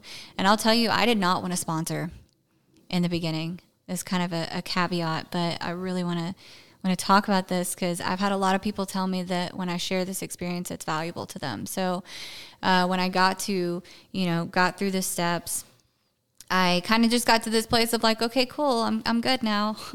And my sponsor was like, you need to go get a commitment to carry the message. So I got a commitment for an H&I at a treatment center. Tell the listeners that don't know what's an H&I. Sorry, it means hospitals and institutions. So it's where we where we take a meeting into a treatment center. And so I got a commitment to do that weekly, but I wasn't staying after and talking to anybody. I would give out my number if they asked. I wasn't fully committed to it. And then a couple months in, my sponsor was like, listen, you have to give this away or you're not going to keep it for very much longer. And I was like, fine, okay. And she's like, what's your hesitancy? And so we got to have this conversation about my feelings of inadequacy. I just didn't feel qualified because I'm thinking like externally, like, okay, I'm on probation. I'm on the bus. I'm in sober living. I'm on food stamps.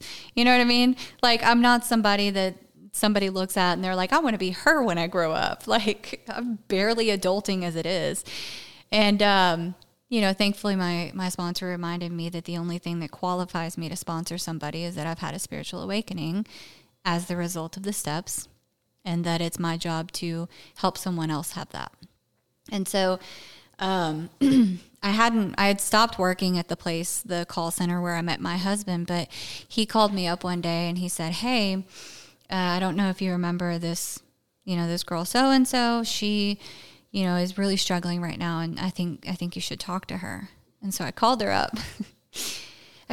And I said, hey, what's going on? And she told me like she had a sponsor, but it wasn't working out. And she was really struggling, and she was like feeling like, drinking and drugging and all these things. And so I was like, okay, well, you need a sponsor and I need a sponsee. So I'm going to sponsor you now.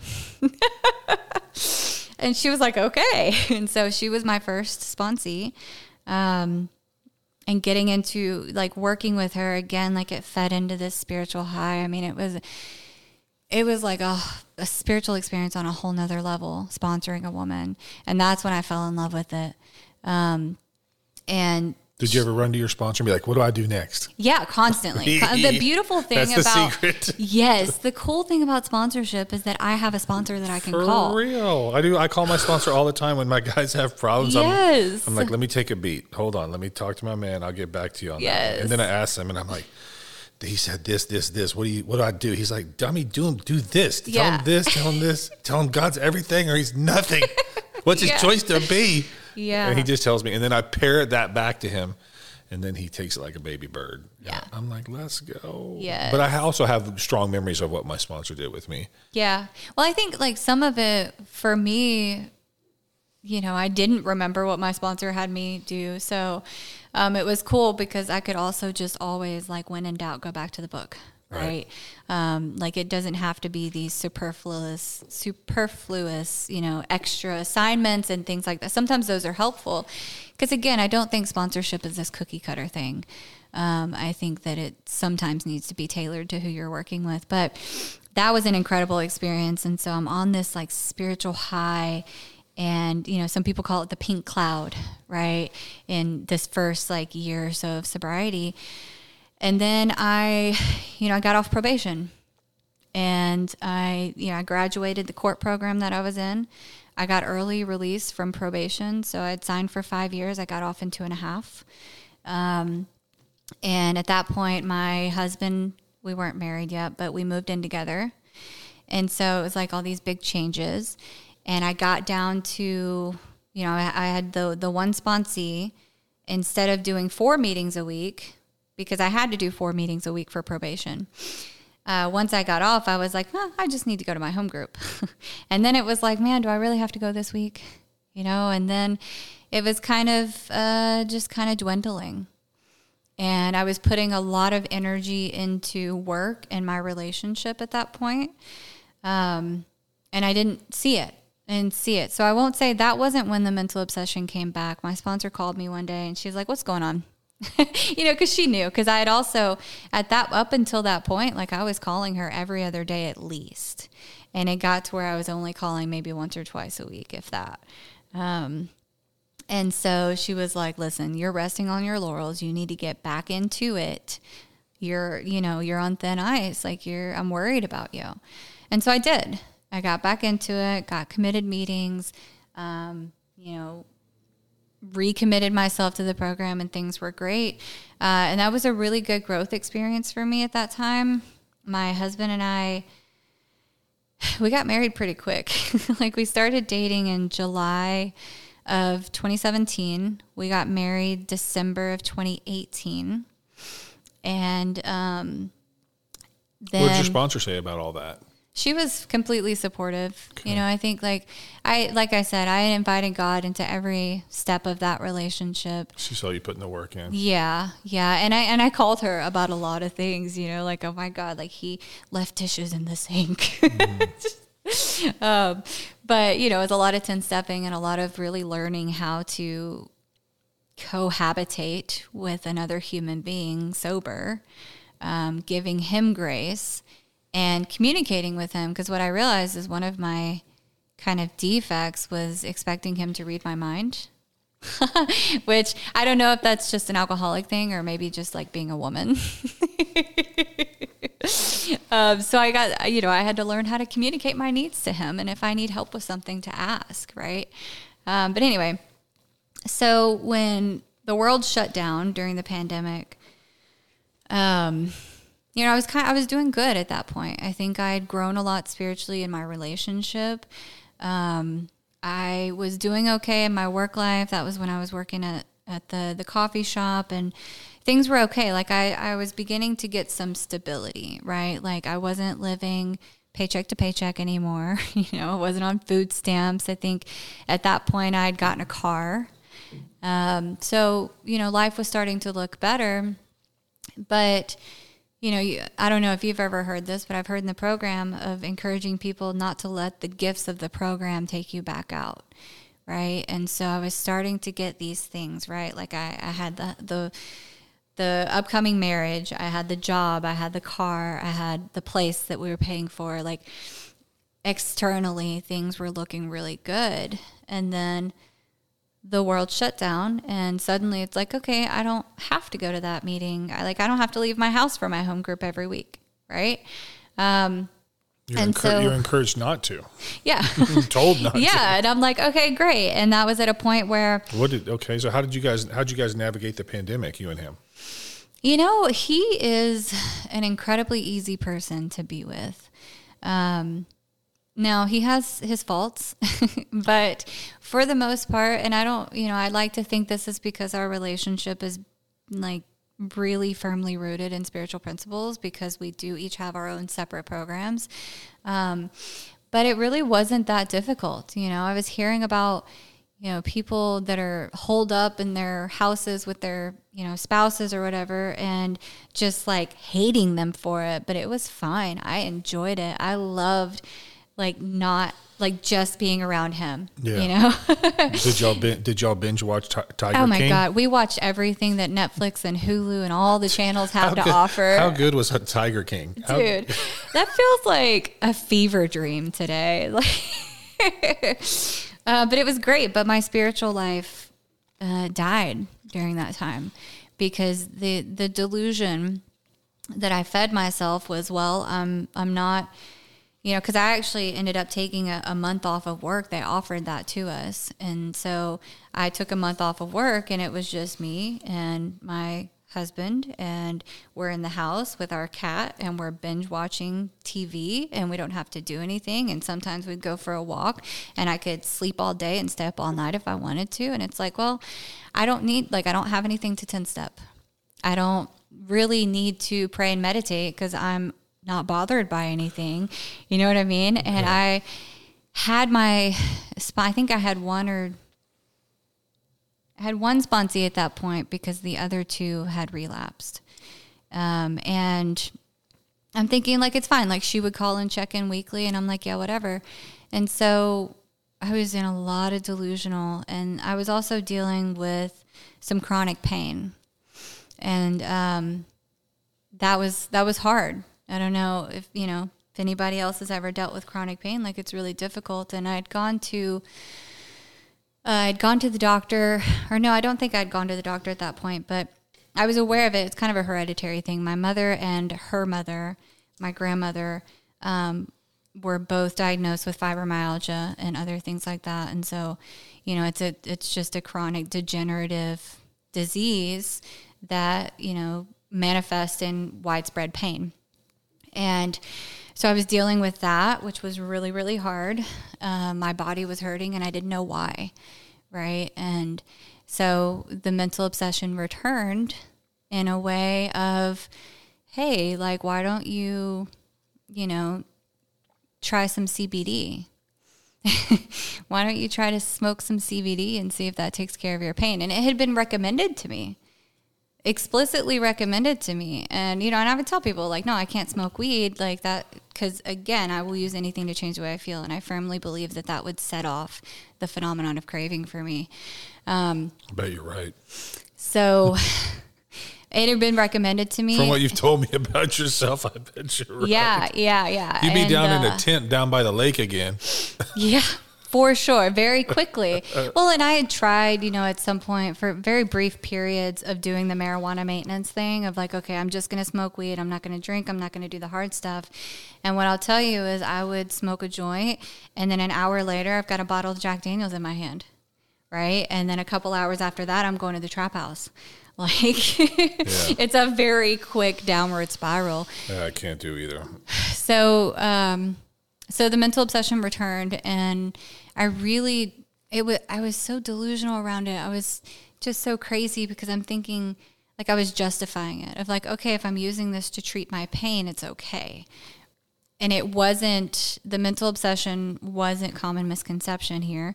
It wasn't in the form of I need a drink. There was some things that I was being dishonest about with my sponsor of like, not like really practicing my spiritual program, not having contact with her, some secrets like shame that I was holding on to, resentments that I was harboring and things like that. And so it all kind of came to a head where I was just in so much pain one day, like spiritual pain. And I had this realization that, oh my God, like this is my mental obsession. And I called my sponsor and I got completely honest with her about everything. And like full transparency, I did try CBD.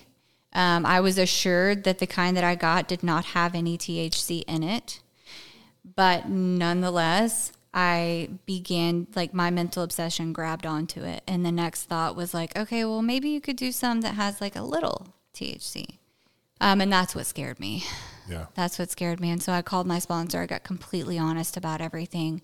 And she was like, okay, you got to get back connected with God. We got to get into the work again. And we did. And that was around the time that I was sponsoring, like I began sponsoring the girl that I told you about earlier. And she got me going to those backyard meetings. Mm-hmm. I got plugged back into the fellowship. I did another really honest and thorough 4-step, another 5th step, deeper dive into 6 and 7. And I got to have like this whole new spiritual experience around it that I'm really grateful for. So since then it has not returned, but I'm hyper aware of how my mental obsession can manifest, right? Even if it's just that little voice that's like, you don't need to go to your home group this week, right? Or you don't need to answer the phone when that sponsee calls. Right? Like it's more so the mental obsession for me today, at least, it doesn't come up as like, oh, I need a drink or I'm going to go drink or this is how I can get away with drinking or drugging or whatever. It's usually in the form of cutting those corners. Mm-hmm. Right? Because that's my selfish ego telling me like, you can get away with this. You don't have to do it. Right? Mm-hmm. And all of those things get me further away from my step one truth that I am an alcoholic. And what that means to me, it doesn't mean that, oh, I can never drink again or I can never do anything else again. What it means to me is that I'm going to, right? If left untreated, I am going to drink and drug again, and I'm probably going to die as a result of that. And so the way I look at it is my alcoholism is going to be treated in one of 2 ways. It's either going to be treated with a spiritual program of action to connect me with God that's going to be my defense, or it's going to be treated with alcohol or some other substance. I have to look at it I think for me, it's important to look at it very black and white, because if I live in that gray area, then I start cutting corners. I start cutting those corners, and then I'm, blowing off my home group or blowing off sponsees or not seeking God, right? Because I'll tell you, usually the first things to go are, step 10 and 11. They're usually the first things to go. So, yeah. And then 6 and 7, and then 8 and 9. Yeah. And then you're skating on thin ice at that point. Well, I feel like that my disease wants me dead. Unfortunately, it doesn't sound very nice to say that, but I think it's true. My disease wants me dead. So it's always hanging out in the background. in California, that where I got sober, they always talk about, oh, your disease is in the background doing push-ups, waiting for you to mess up. I don't know about that, but I know that it, unfortunately, it wants me dead. It's not going to give up. So, well, it's something that has to be treated, right? Just like any other disease. I think that alcoholism, it's not a pretty disease, and it's not a disease where people feel sorry for you. Like, oh, you have cancer. Somebody at, I don't even remember where it was, but somewhere I heard a guy say, like, we need to make mental health. It was a mental health thing. He was like, we need to make mental health a casserole disease.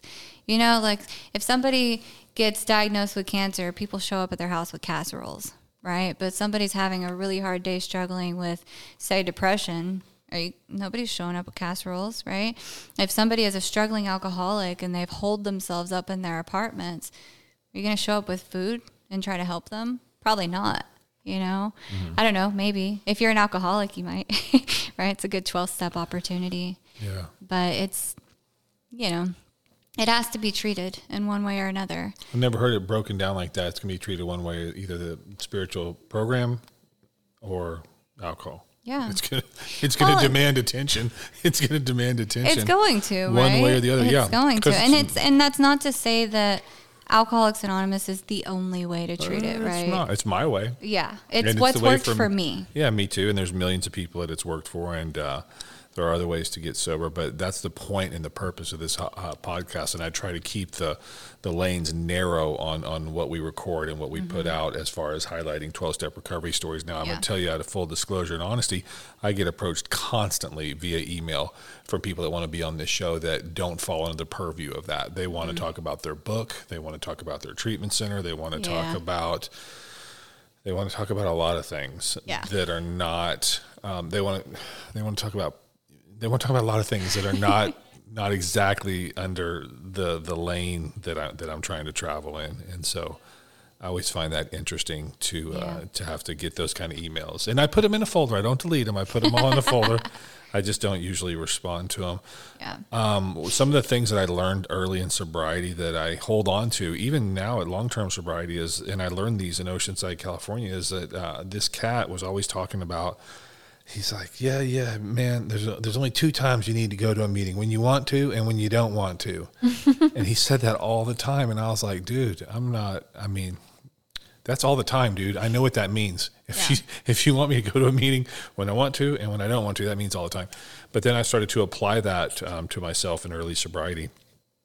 And I was like, I really do need to go all the time, even if my brain is telling me it's not a good idea. But then they started to say things like, oh, your ego is not your amigo, and your disease is trying to kill you. And that's why your body's telling you and your brain's telling you that you need to just stay home and do laundry tonight instead of going to a meeting. So I just ignored myself a lot. Like a lot of times when my car wouldn't really want to drive to the meeting, I would just ignore it and be like, nope, we're going to go anyway. I would just force myself to go.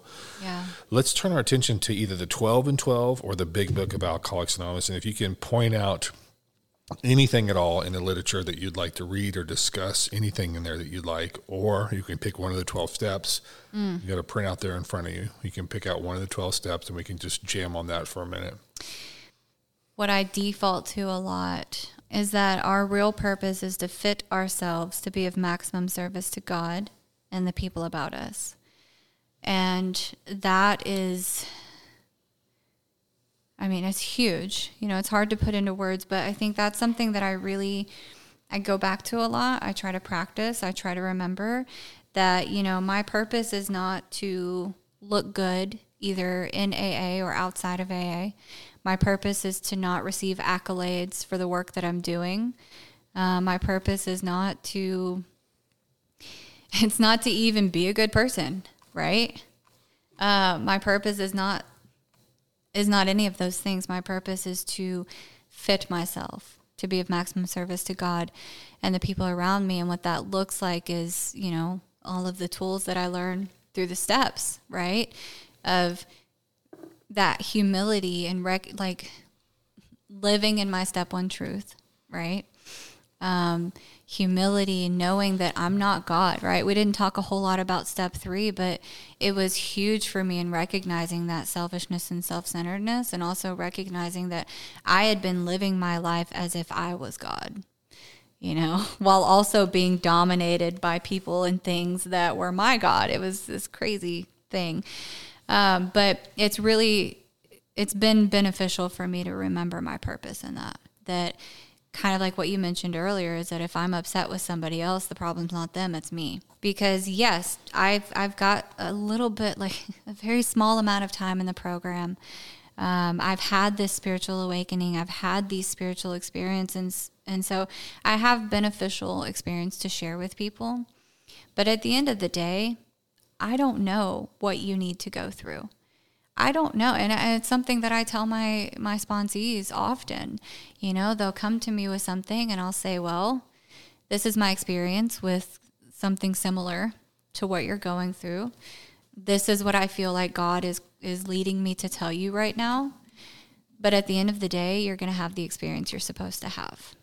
Right? That's very wise. It's true. You don't waste a lot of energy and time by doing it like that. Well, and I think that really came from the fact that early on, my first few sponsees, I had a lot of ego invested in them. Especially the first one, because, she's still sober today, which is really cool. I don't sponsor her anymore, thank God, because I had a lot of ego invested in her, and I wanted her to do well so that I looked good. Which is bananas, but either way, like I got to have this experience out of it and be reminded that I am not responsible for anyone else's sobriety. I can't make somebody drink. I can't make them stay sober. All I can do is do my best to be the woman that God wants me to be and be of service to the woman that He's placed in my life. Right? And she's either going to hear it or she's not. There have been ample amounts of times where my sponsor has given me direction and I have not taken it immediately. And when I look back at those situations, it's typically because I needed to sit in it. I needed to sit in it to have that full realization of the weight of it, to have a meaningful experience on the other side, right? I remember when I was told early in sobriety, I was in the same position you were, like starting to sponsor people and get my ego tied up a little bit in them and really making sure that this one really stays sober. And my sponsor pulled me aside and he goes, hey, Mike, you know what? If it's their time to get sober, there's nothing that you can do or say to screw it up. Yeah. And if it's not their time between them and their higher power for them to get sober, there's nothing that you can do or say to make it happen. Yeah. It's all preordained. That person you're sponsoring has a higher power. You are not it. And if it's their time, you'll be able to be a part of that recovery and a part of that. And that really set me free. Yeah. It gave me a lot of freedom. I want to talk about step 11 for a minute. I'm going to read that real quick. It says, step 11, sought through prayer and meditation to improve our conscious contact with God as we understood Him, praying only for the knowledge of His will for us and the power to carry that out.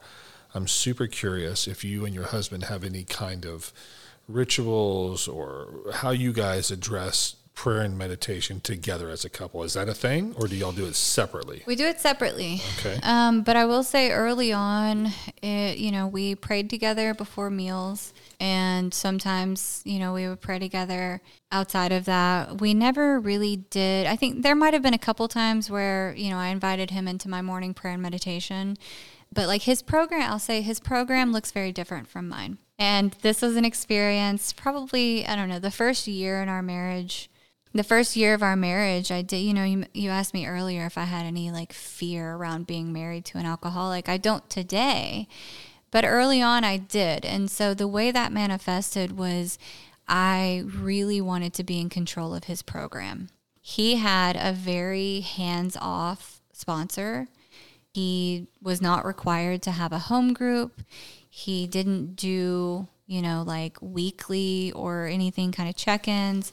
He didn't do like written nightly inventories. I didn't, you know what I mean? And it just looked very different than the structure that I like how you use the word different. It is very different.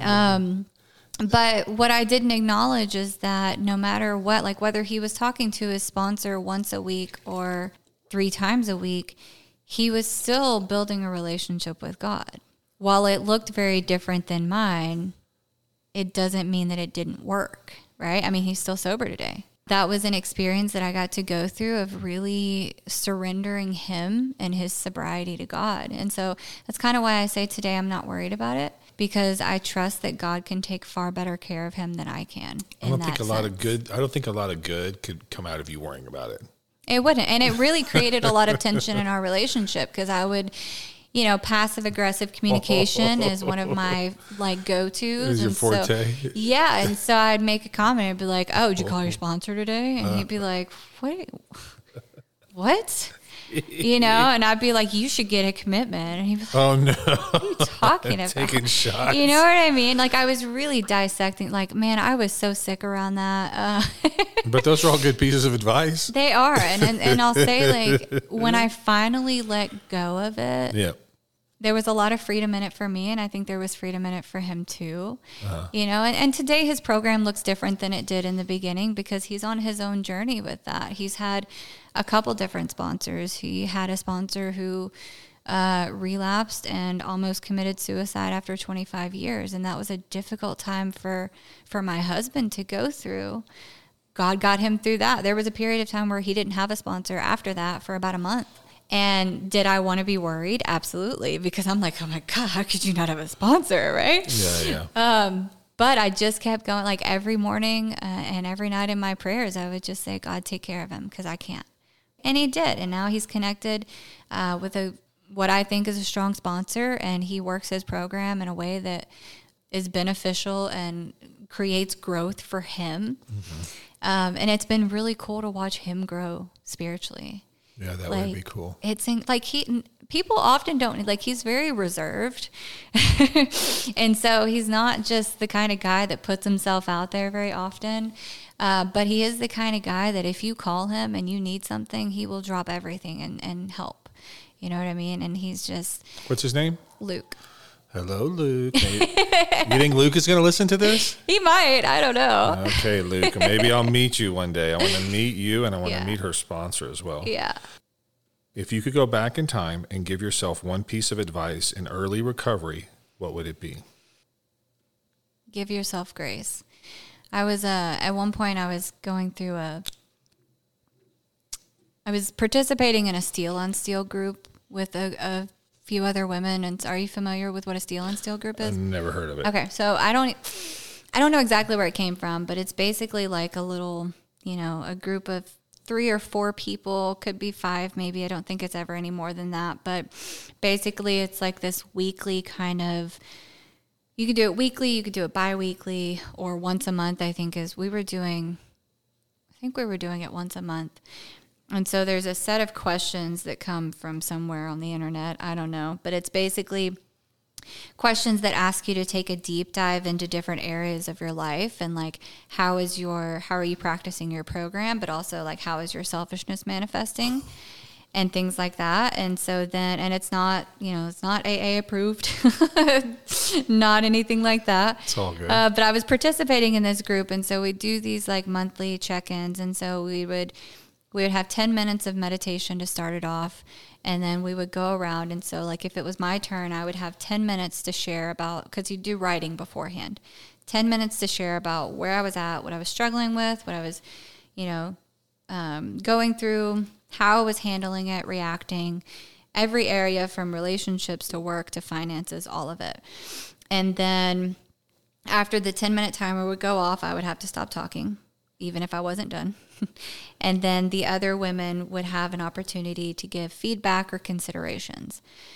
And anyway, that was very long-winded. But the reason I share that is because the feedback that I got, and this was probably 3 years ago that I was doing this, the feedback that I got consistently every single time we met was give yourself grace. What it boiled down to for me was this obsession, or I'll say this core fear of what people think about me. I placed a lot of weight in what other people thought about me for a really long time. And it very well into sobriety, like I said, up until probably around year 5. Because when I came in, when I started working with my sponsor, I followed that woman around like a puppy dog, like a lost little shelter dog that had been beaten and abused and was trying to like not, be too loud. Like I was terrified. And I did in the first, 3-4 years, I did everything she asked me to do, sometimes with a little hesitation and inwardly balking, but ultimately I always did it. Then I don't know, like I just always struggled with this fear of what people think about me, and I couldn't identify it for the longest time. You figure it out? I did. What is the answer? Well, ultimately what it boiled down to is I'm afraid of what people think about me because I'm seeking my validation and worth from them and not God. And I had heard people say like, oh, what you think about me is none of my business. And I'm like, how can you operate from that? Like, how can you not? Sounds barbaric. It does. But that's what it boiled down to, is that I needed you to validate me and tell me I'm good enough. And so it kind of exposed this part of me it exposed this part of me that I was so agnostic in, because I think like, yeah, I can have a beautiful relationship with God. It's like, I can trust God in certain areas of my life, but that was one thing that I just had to take a deeper look into. And when I started to experience freedom around that, and I can still fall back into it, absolutely, but I'm a lot more aware of it than I used to be today. And now when it happens now, I bet you're like, oh, that's that. Yes. You're well, like, and something that was helpful in writing the fear inventory is, and this is not in the book. Fear inventory is cool because people do it so many different ways. But something that my sponsor added when I was doing the work around this stuff is like, writing down like, what is the fear? Why do you have it? And then how do I show up when I'm in this fear? It was like, well, my fear is what other people think of me. Why do I have it? Because I need other people to validate me and give me worth. How do I show up when I'm in this fear? Well, I'm either going to bend over backwards to make you like me, or I'm going to run away so you never see me. Right? Those are the two ways that I would handle that. And I would experience it with certain people, especially at work. Like, oh, I really want her to like me. I really want her to validate me. I really want her to know that like I'm a super hardworking employee so that I, get the accolades, or maybe she'll shout me out in the staff meeting or whatever it is. You know what I mean? I'm super committed to be here. But I also experienced it with my sponsees too. Okay. And that's where it gets real dangerous. And so I'm a much different sponsor today, thank God. Because I even tell my girls, I'm like, listen, I'm about to give you some hard truth about yourself that you probably don't want to hear, but I need you to know that it's because I care more about your sobriety than what you think about me right now. Oh, wow. God. And and it's powerful, you know what I mean? Because it's not that I don't love them, but it's like, it is more important to me today that I speak truth to someone that may help them than for them to like me. Like, who cares? Which is so cool that I've been able to get to this point by realizing that. And a lot of it was like the action that followed up learning that truth was really just a lot of prayer of a real simple prayer that I came up with was, God, allow me to be fully authentic in my identity in you and no one else. Right? Because it boils down to that authenticity. If I am, people call it people pleasing, approval seeking, whatever you want to call it, it's authenticity or inauthenticity, right? I'm not being authentic with you if I'm telling you what you want to hear. And that is not helping either one of us. No, it's just wasting everybody's time. Exactly. The older I get, the longer that I'm sober, I realize that time is my most valuable asset. Mm-hmm. And just to let the listeners know, I value your time as well. And that's why I protect this podcast so mightily with the content. I'm trying to not waste anybody's time because we have a very narrow focus of what we're trying to approach here and what we're trying to accomplish here. And that is to highlight people's recovery story and their journey and their arc through sobriety via a spiritual experience related to the 12 steps of Alcoholics Anonymous. That's what I'm trying to do. So when you log in here and you check in here and you hit play here, that's what we're serving. That's what we have. We're not talking about the latest and greatest yoga program for this book that was just written by this guy, and he's got a $19.95 a month program. Not that there's anything wrong with that. I would love that. He can maybe help some people, but that's not what I'm trying to do here. So you mentioned earlier, before we get to the end of the podcast, that you wanted to talk about amends. So what do you have to share with us on that topic? Yeah, so there were a few amends that were incredibly powerful for me. I was terrified to make amends. To who? Who we talk about? Your dad? To anybody. To anybody. I mean, there was like, so my first you had to learn how to do it, right? Yeah, my first two amends were to my former sober living roommates that I was living with again. So they were also in the program, so it was super easy with them. Okay. That was kind of like my practice run, right? So those were easy. They were super understanding. They still, gave me truthful feedback, which I really appreciated. But I was just, I don't know. I was like, making amends is going to be so hard, but I was also in fear of the outcome to some of them. And so I had a couple different kinds of amends. And one thing I love about the book is that it gives you all of these different scenarios and like all the different ways that it could go. But yeah, right. Really, the most important part is that I'm willing and that I remember that I'm not making the amends to seek some specific outcome, right? I'm not in control of the result of this amends, right? It could either go incredibly and they, maybe it's somebody who harmed me and they're like, oh, I'm sorry too, and everything's great. Or you might get kicked out of wherever you're meeting them, or it might end in a fight, or they might tell you, don't ever talk to me again. Or they might tell you, which I've had the experience of, that I don't know what you're talking about. Yeah, that one's fun. Oh yeah, my grandfather did that to me. I made like, amends to him. He's like, I don't know what you're talking about. I'm like, oh really? I was like, okay. Yeah. You know what else I like about the literature? Not to interrupt, but as far as the amends go, it also tells us who to not make amends to. Mm-hmm. It says, don't go and free yourself by putting someone else at some kind of mental or physical or emotional or financial deficit just to set ourselves free. So be very careful. Exactly. And please, listener, please be careful with 9-step amends, where you have a sponsor and you run it past them. You make the list and then you go out and do the list, continue to make, just be careful, please, please, please, please talk to somebody who is your sponsor or your spiritual advisor. And because a lot of times I give these guys that I sponsor the advice to, leave her alone. Let's please not contact her. And what you told me you were going to tell her is a horrible idea. Yeah. That is not, that is not an amends. Yeah. The best you can do is leave her alone. But they were fully cocked and loaded and ready to fire off an email or text or a phone call. They always want to do phone calls, though, or see them in person. I'm like, bro, you got ulterior motives, and that's not how, no. Yeah. So anyways, go ahead. Well, and that's another reason why it's incredibly important that you make sure you have thoroughly worked steps, 1 through 7 before doing 8 and 9, right? Yeah. Because if I don't know what I'm making amends for, then the amends is going to be incredibly selfish, right? So I had a couple different kinds of amends. I mentioned earlier that when I was out there running the streets, I committed crimes. One of those was theft from stores. And I really thought I can't make amends for this, because I can't just walk into Walgreens and be like, hey, I stole $50 worth of stuff from you 3 years ago. Here's your $50. And my sponsor is like, yeah, you absolutely can. And that's what you're going to do. I was like, oh, okay.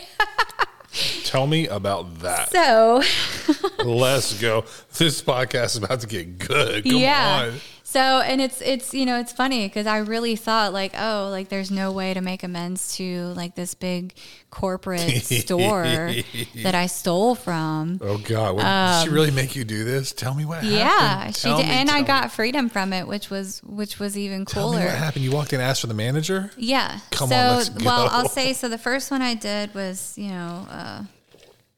Home Depot, and I walk in and I asked to speak to the manager, and I was at the front of the store. And it's funny because usually when you walk into a store and you ask to speak to the manager, the employees are like, oh my God, she's about to complain. Right. But I would tell them no, nobody's in trouble. This is kind of weird and completely unrelated to your job or what you're doing, but just, I need a moment with your manager. Nobody's in trouble but me. Right. And so with that specific one, the manager was in the very back of the store. And so they had me talk to him on the phone from the front of the store. That's crazy. And I just explained to him, I was like, listen, you don't know me and you probably have no idea what I'm talking about, but I work a 12-step program and I came in here to make amends for stealing from your store 3 years ago. And I was like, I believe the amount was somewhere in the range of, I think it was like $120 or something. And I wanted to make that right. And he was like, I don't remember his exact words, but he was pretty much along the lines of, he's like, you know, I'm really impressed. Like, I've never had anybody do this. And he's like, I'm proud of you. I was like, okay. And he was like, unfortunately, like, we can't take your money. And I was like, that's okay. Cause my sponsor prepared me, right? Because this is what she had done. So they can't typically take your money, you know, they can't just take it and put it in the register. But what you can do is ask if there's any charities that the corporation works with, and then you can make a donation. And so that's what I did. I made a donation to, I think it was Volunteers of America for that one. And I walked out of the store and I called my sponsor and I told her how it went, and it was absolutely great. Because another thing that she made very clear to me with financial amends is that it's not my money, right? It was never my money in the beginning or in the first place. It was not my money to take, or my, you know, if it was in the form of goods or whatever products, it was not mine to take. And so yes, paying it back is not really a way to look at it, because it was never mine to take in the first place. And so it's not mine to keep if they don't accept it, right? Because I will say, initially, I thought like, oh, they can't take my money, so I get to keep this little $120. No, I don't get to keep it. It got donated to charity. Along those same lines, and this one was really cool, I also owed financial amends to Walmart.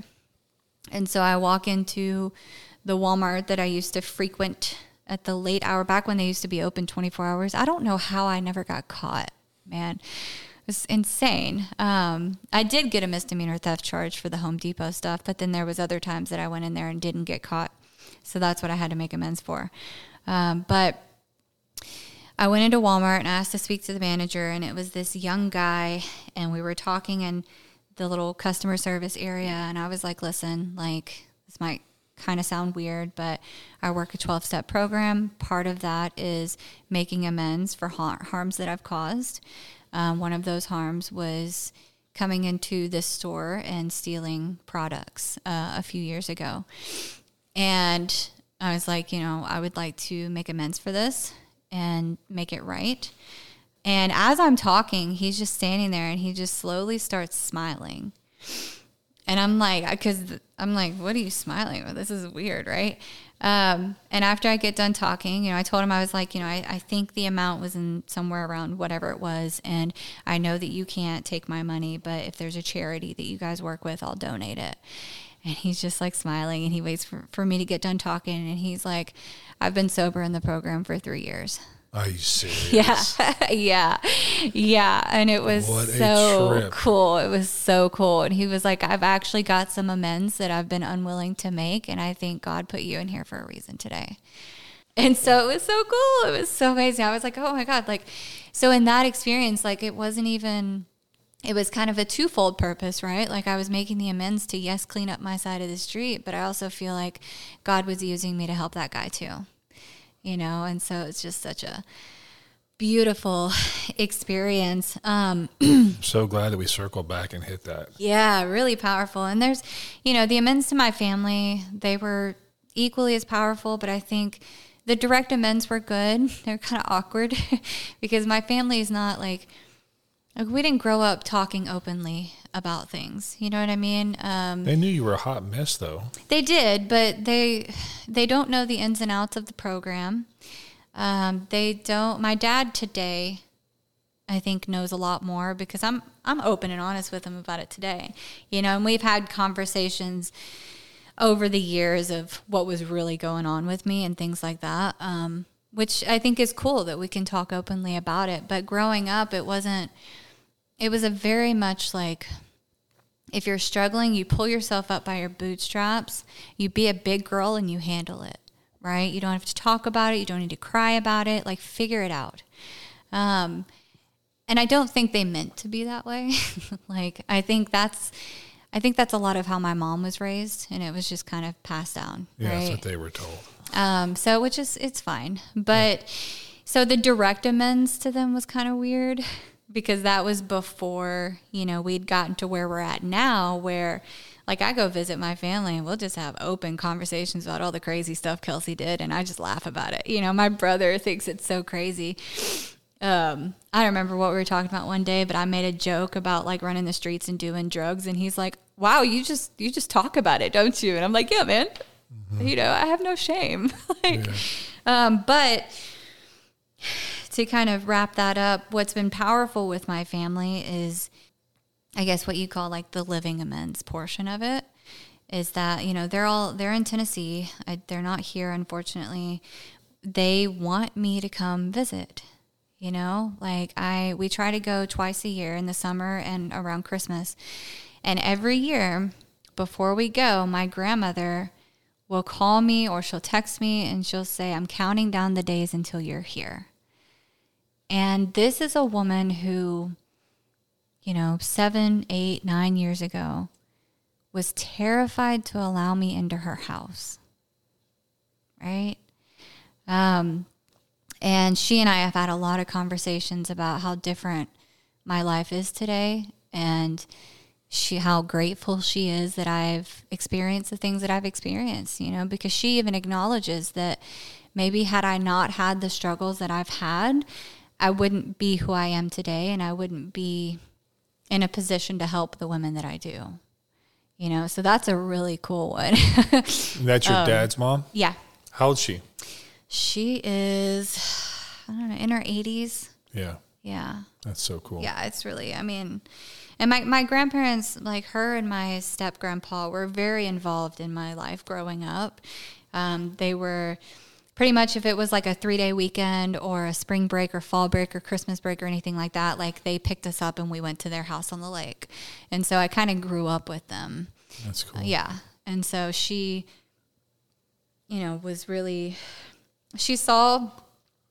I think she saw a lot of kind of my demise, but she didn't see the real dirty, dark parts of it, thankfully. Yeah, a lot of us hide that. Yeah, my mom did not see a lot of the end of my drinking career, because I was in Southern California crashing. I crashed and burned in Southern California, and my family did not see a lot of that. And I don't they didn't need to see that. Yeah, it went down, and it went down in flames, and I'm kind of glad they didn't see that. So, what do you do for fun now that you're sober?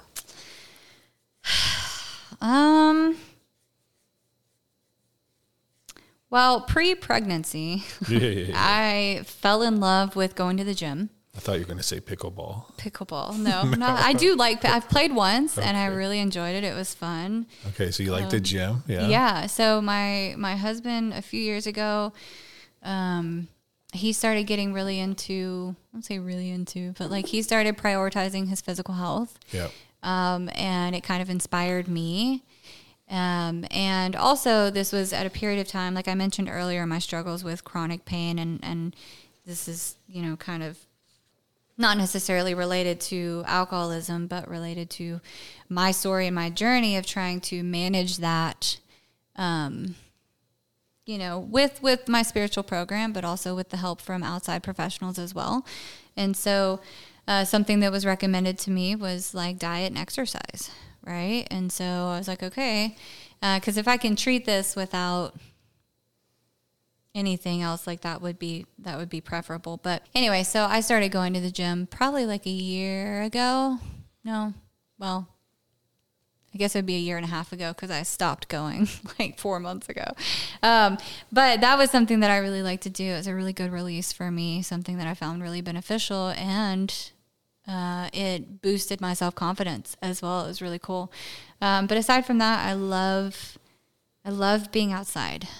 I love being outside. I think that it's, because that was another way when my sponsor asked me, how do you, like when she encouraged me to find how I connect with God and then seek that, being out in nature was one of those things too. Like being active in helping people through Alcoholics Anonymous, but also immersing myself in the world that God's made. So I love being outside. I love going hiking, traveling when we can. We got to go to Hawaii a couple years ago, and it was just fantastic. But even if it's just like a little, nature trail in some not super urbanized area of Dallas, like I'm cool with that too, right? Yeah. I just love being outside. I love my cats. How many cats do you have? We have 3. Whoa. Yes. What are their names? Scout, Buddy, and Roland. Okay. Shout out to Scout, Buddy, and Roland. Do you have any parting thoughts for our audience? Speaking to someone who's struggling, maybe you've been here for a while, but you're struggling, and that you don't have to do it alone. That if you do feel like you're in a dark place, whether you've got 2 minutes, 2 years, 20 years sober, what I've learned is that it's not about the quantity of time, it's about the quality of my spiritual life. And so I would say, like, sometimes we struggle and you don't have to do that alone. This is a we program. I know that for me, my disease thrives in the dark. When I'm not talking about what's going on with me, when I'm not showing up, when I'm not being authentic, not necessarily with everybody, but at least with my sponsor and at least with the people closest to me. One of the kind of like superpower tools that I've learned in this program is to tell on myself, because that insanity, it lives in the dark. This disease thrives and lives in the dark. You don't ever have to drink again if you don't want to. Would you like to give our listeners any of your contact information if they want to find out more about you? Yeah, sure. So my email is kmccain731@gmail.com. I know that you work helping people in the recovery community that are looking to try to not die of alcohol and drug addiction. So in a general way, maybe tell us a little bit about how that fulfills you, what role that plays in your recovery and in your life. I mean, what is working in the recovery industry like? I am so grateful for my job, not just because I get to help people get connected to resources and a solution that will help them, just because our culture is so amazing. Like, I work like with a lot of other recovered alcoholics.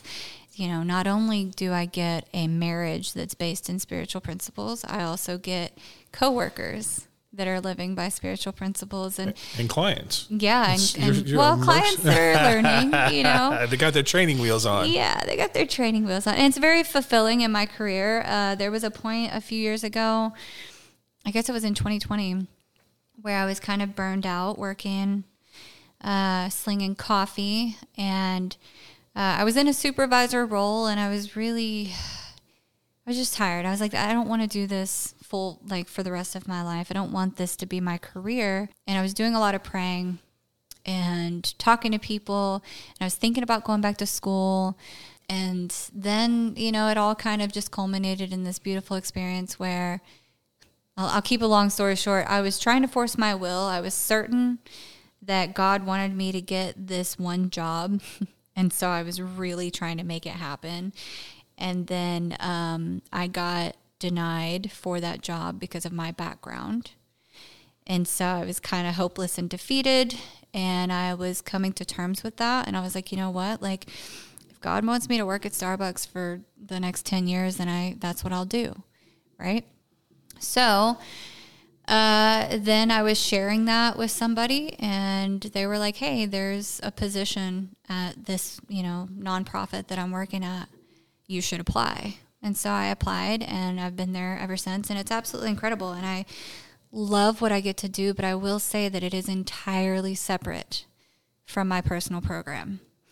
And that was something that I had an experience with. And I think that a lot of us get sober and we want to work in treatment, right? We want to become a licensed substance abuse counselor or whatever it is, and I had those thoughts for sure. I knew I wanted to help people.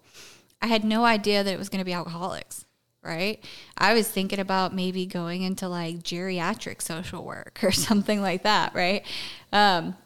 So after I'd been there for, I want to say almost a year, I got to this place where, again, my personal spiritual program was lacking.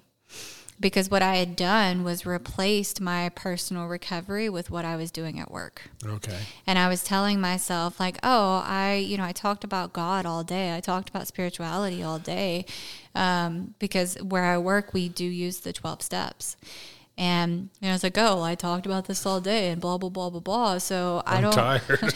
So I don't need to get with God tonight because I've been talking about the dude all day, right? Yeah. I think a lot of people that work in that industry struggle with that. It happens a lot. And it's such an easy thing to fall into and then realize it a little too late. You know what I mean? But thankfully, I was surrounded by some people who had similar experiences, and I got called out on it. Oh, no. I got called out on it. I'm so grateful for that, man. And that's, again, I'm so grateful for the people that I get to work with because they're just absolutely incredible mentors and examples. But I got called out, and that was when that realization hit me of like, oh, I should probably like look at this. And come to find out, I had some spiritual work to do on myself, right? And like my entire, if you haven't seen or noticed the trend here, my entire sobriety, and I don't know if it's been like this for you too, but my entire sobriety has been this series of like, okay, like go through something and get all of this spiritual growth, and then it kind of lulls down, and then you like go through something and you get all this spiritual growth, and then you know what I mean?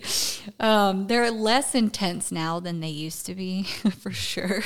So maybe I've achieved some kind of like, balance in that, or maybe it just doesn't surprise me anymore. Like I can start to feel it kind of when God's about to put me through something. You're like, oh no. I can feel it. You can see the storm clouds. Yeah. You're like, uh-oh. I'm like, there's about to be some growth in my life. Did you have to go back and get any additional certifications or take any special classes or do anything to do all that? I mean, I know. No, not yet. Not for my job. So we're a nonprofit. So I'm not like, huh? Do you think you will do that? Do you want to go like take classes and get like letters after your name? Because that's a thing, know. right? I've thought about it. Just depends. I really think I do find it attractive to maybe get my master's in social work at some point. Wow. Just because I think it would be, honestly, I think the classes for it would be interesting.